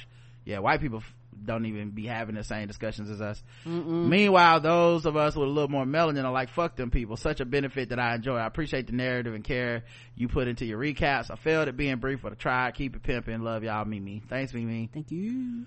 All right, let's go to the next one. Crystal, why did Jamie and Cersei get such an easy death? I'm pissed. We already talked about this. Yeah, we already addressed that. Yeah. Let's see. Our girl LaShonda writes in, the doctor. First, I'm so sorry feedback is almost robbing you of the fun. It shouldn't. Folks are really acting like back in season 5 when the book material ran out, there weren't interviews saying the showrunners hacking soda with G.R.R. Martin about the major plot lines and the ending and mapped it out from there. Or like, given this backlash, he won't write something different and create a confirmation bias. It's whatever. Yeah, that's what I think he's gonna do. I think he'll go back and, if like, y'all will get that book in 7 years when he's rewritten it and being like, well, I don't want to get what the fuck they got. Danny is the queen of everything. She stars a feminist democracy and takes over in a very non-violent way. Like, I don't know. It's whatever. Suddenly GRRM revisionist history is that he's the ultimate auteur whose characters are being slandered by 2 white dude bros. No, not the case. Yeah, he's such a feminist. Nobody really knew. That's the only way. That's out of the way. I love this episode. At first I was like, Danny about to go off. Oh no. Then she started and I was like, for Ned, for the watch, for Ned, for Sirio, for the freaking prince, for Masandi, burn them bitches to the ground. Get them all. That's how I was. And the blame for this can be laid squarely at the feet of Jon and Tyrion. Tyrion for consistently trying to save his ain't shit siblings, and Jon for his inability to keep his fucking mouth shut. She warned him. He ignored her. MVP to Drogon for saying, y'all thought y'all little anti-aircraft guns could do something. Sun attack bitches. Runner up MVP to Grey Worm for going full John Wick on these hoes. Like you, the ending can't come soon enough so folks can stop acting brand new or smarter than everyone. I kind of hope Danny takes Drogon all the brown folks back south where some people have some act right, but it won't go that way. Can't wait for your final coverage. Hugs and kisses. Yeah, I would love for her to abdicate the throne. Like, to be like, I don't even want this shit. Like, that shit would, I don't think anything could bring me more joy. I don't think it's gonna happen, but nothing could bring me more joy. Her hopping on the dragon and being like, man, fuck these niggas. I'm going back where I freed the slaves and they love me. keep your little racist ass country. Bought my ass up here for this bullshit. Yeah, leave me and my dragon alone. Nerd Geek Ninja says, hey Rod and Karen, yeah, y'all should definitely go on vacation after we are after Game of Thrones over. I might take one too. The only thing about this episode that made sense to me is the fight between the mountain and the hound. It was epic. I was left utterly confused. I'm not disappointed because it's just a show, and I'm starting to think that the writers took this direction because so many people put their theories out there and probably guessed that they wanted to go, so they took a far left to try to shake things up. Or this is what J.R.R. Martin wanted. I mean, he also has lived in this world where the theories existed, and he gave them the fucking plot outline. Everybody skips over it. They do. Like they stole the show from him, but this nigga did give them the outline. What I would love to see is his book come out and it's different, and then the dudes from this show be like, actually, we got the outline right here. This is what the fuck he told us to do. That's what I want to see. So people could be like, oh, okay. This is what y'all had. I see why y'all had to do the shit. From this point, it seems clear where things might go, but hey, what the hell do I know? Yep, that's what I love about this show. I feel like I don't never know shit. I'll be like, maybe they'll do this. That's what makes it fun. I know for some people that's frustrating for them not to know, but not knowing makes it fun. Yeah, when I'm right, I'll be so happy. I'm like, oh, I saw that coming. I didn't. But yeah, I never know. Or maybe they just wanted to really distinguish themselves from the books, and I understand that. I'll laugh my ass off if Sansa ends up on the throne next week, because John was serious when he said he didn't want that shit. Love y'all, Amon. That would be hilarious. I'm just happy for Sansa getting hurt. I told you so. Come on.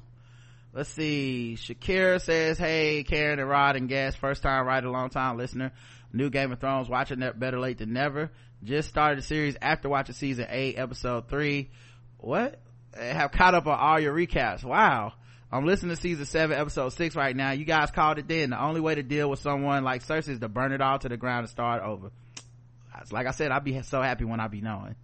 Tyrion's still out here trying to win a PR war when Cersei and her people out here with the advanced technology 1920 war toys. I saw a lot of complaints after last night's episode, but I loved it. Even though my girl Arya headed back home to tell it all, we don't know what she headed on that horse. I'm just glad that I joined the party late in time to watch the series finale as a family and actually know what's happening. P.S. As I went back to old recaps, I had no clue that Karen was not watching the show but reviewing every week. She the real MVP. I did that for a while. Love it, and Karen. Yep, she was. I was riffing, didn't know what the hell I was talking about. I know. And that's why I asked questions, because I didn't know. Miss Martican says, I normally listen to your recaps and write a long email. This week I'll just say I believe I would like your review more than the actual episode. I'm sure you will have some hilarious insights, and I know you'll bless us with some cackles. I'm capable of being brief. Thanks in advance. Thank you. Only 27 more of these motherfuckers to go. Let's see what the next one is. 8 really. Rebecca Machete says, hey Rod and Karen, I love your show. I listen to it every day. Brings a smile to my face. Helps me make sense of this fucked up crazy world we live in. I'm sure your inbox today, the day after Mother's Day, is full of piss and vinegar. I'm going to try to keep it short and make some nice pieces of leather out of my piss and vinegar so that I can flog myself in repentance for ever having faith in the merge of the GRRM and the Double D's HBO debacle. When last season ended, I convinced myself and my husband to just give up any sort of hope that a well-written ending.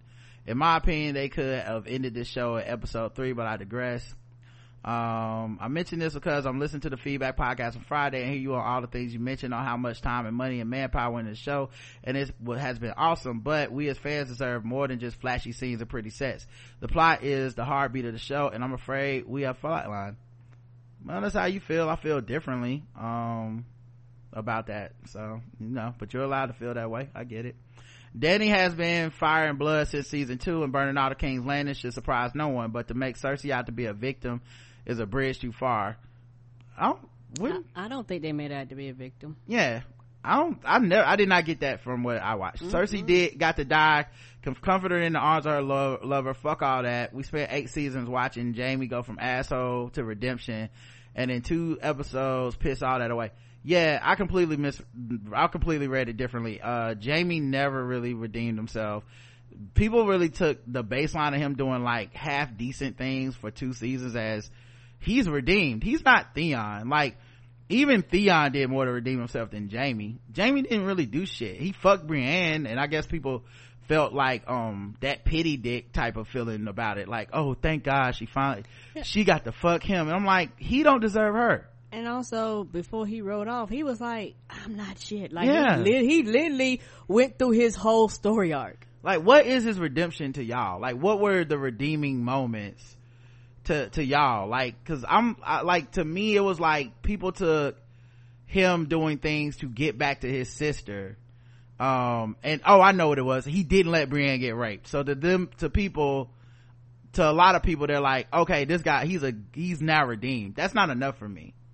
At least for me. You can, people can feel that way, but I don't know. The fact that he argued with Cersei, who he still was fucking, like, I don't know. I didn't feel that way. He ran back to Cersei so she would not be alone. Cersei, the evilest bitch in Westeros, who had no problem acting like ISIS and blowing up a religious building full of followers, along with all the other madness she brought upon herself. She gets a merciful death with a veil of being victimized. Fuck all that. Yep, did not read it that way at all. And that death was terrible. I would not want to die like that. Anyway, don't want to be all negative, so I'll part with this. The dragon burning down the town, awesome. Air horn, the Clegane Bowl, air horn, worth the hype. Even the Hound talking Arya out of killing Cersei. I may choke, but I'll swallow it. Sweet part of that is someone called him by his real name, Sandor, before he died, and it came from Arya. Just lovely. Can't wait to hear your review of the show, and so I can laugh at all the non-real life nonsense and hear your take on the shit. Much peace and love, Rebecca. Thanks, Rebecca. Thank you, Rebecca. Yeah, it's interesting too, because other people would have said they hated that Arya moment because that's not what she would have done. She should have got revenge. So it's all subjective, I guess, but yes, sir. Sorry you felt bad about the show, man, but I didn't write the shit, so good luck on the last episode. Richard says, white people mad. What up, Rod and Karen? I love y'all show, especially the Walking Dead and Game of Thrones recaps, but I had to say something about episode 5. White people really mad they fave on the show took a heel turn. The show has been telling us that who she was since season 2, even back when she said what she would do when her dragons grew up. I know. Yes. I know, man. And it ain't just white people though. Before any black people write in, I know you niggas are special and you are with the white man on this one. I get it. I've seen enough of y'all to know it's not just a white thing. This is what the emailer wrote in. Don't write in trying to correct them. I get it. They ignore the fuck out of it. But after the reading all the think pieces about lazy writing and things are too rushed, I've concluded that the outrage is fake. When she burned down Astapor and Yunki, she was justified. When she crucified the Macedon Marine, she was quote unquote justified. All them folks was brown, and now them good Caucasoids of King's Landing got that fire. Literally, now they mad. She has been on the bend or the knee or burn soon as them dragons came on the scene. So for them brown cities in Essos, she was handling the crack epidemic, but now she dealing with the opioid crisis in King's Landing. She has to be gentle. Oh man, I love this email. That's hilarious. That actually was hilarious. I'm actually glad I read these emails now, because that one was worth it. Oh my god. Oh, Monique, no, this is too long, boo. I'm so sorry. I'm not, it's getting late. Oh my god, this is way too long. Next, let's see. Everybody writing long ones. I'm wrapping it up. So EVE says, get a 4-hour show. No thank you. Yeah, I'm tired, and we've talked so and much I'm Game hungry. of Thrones.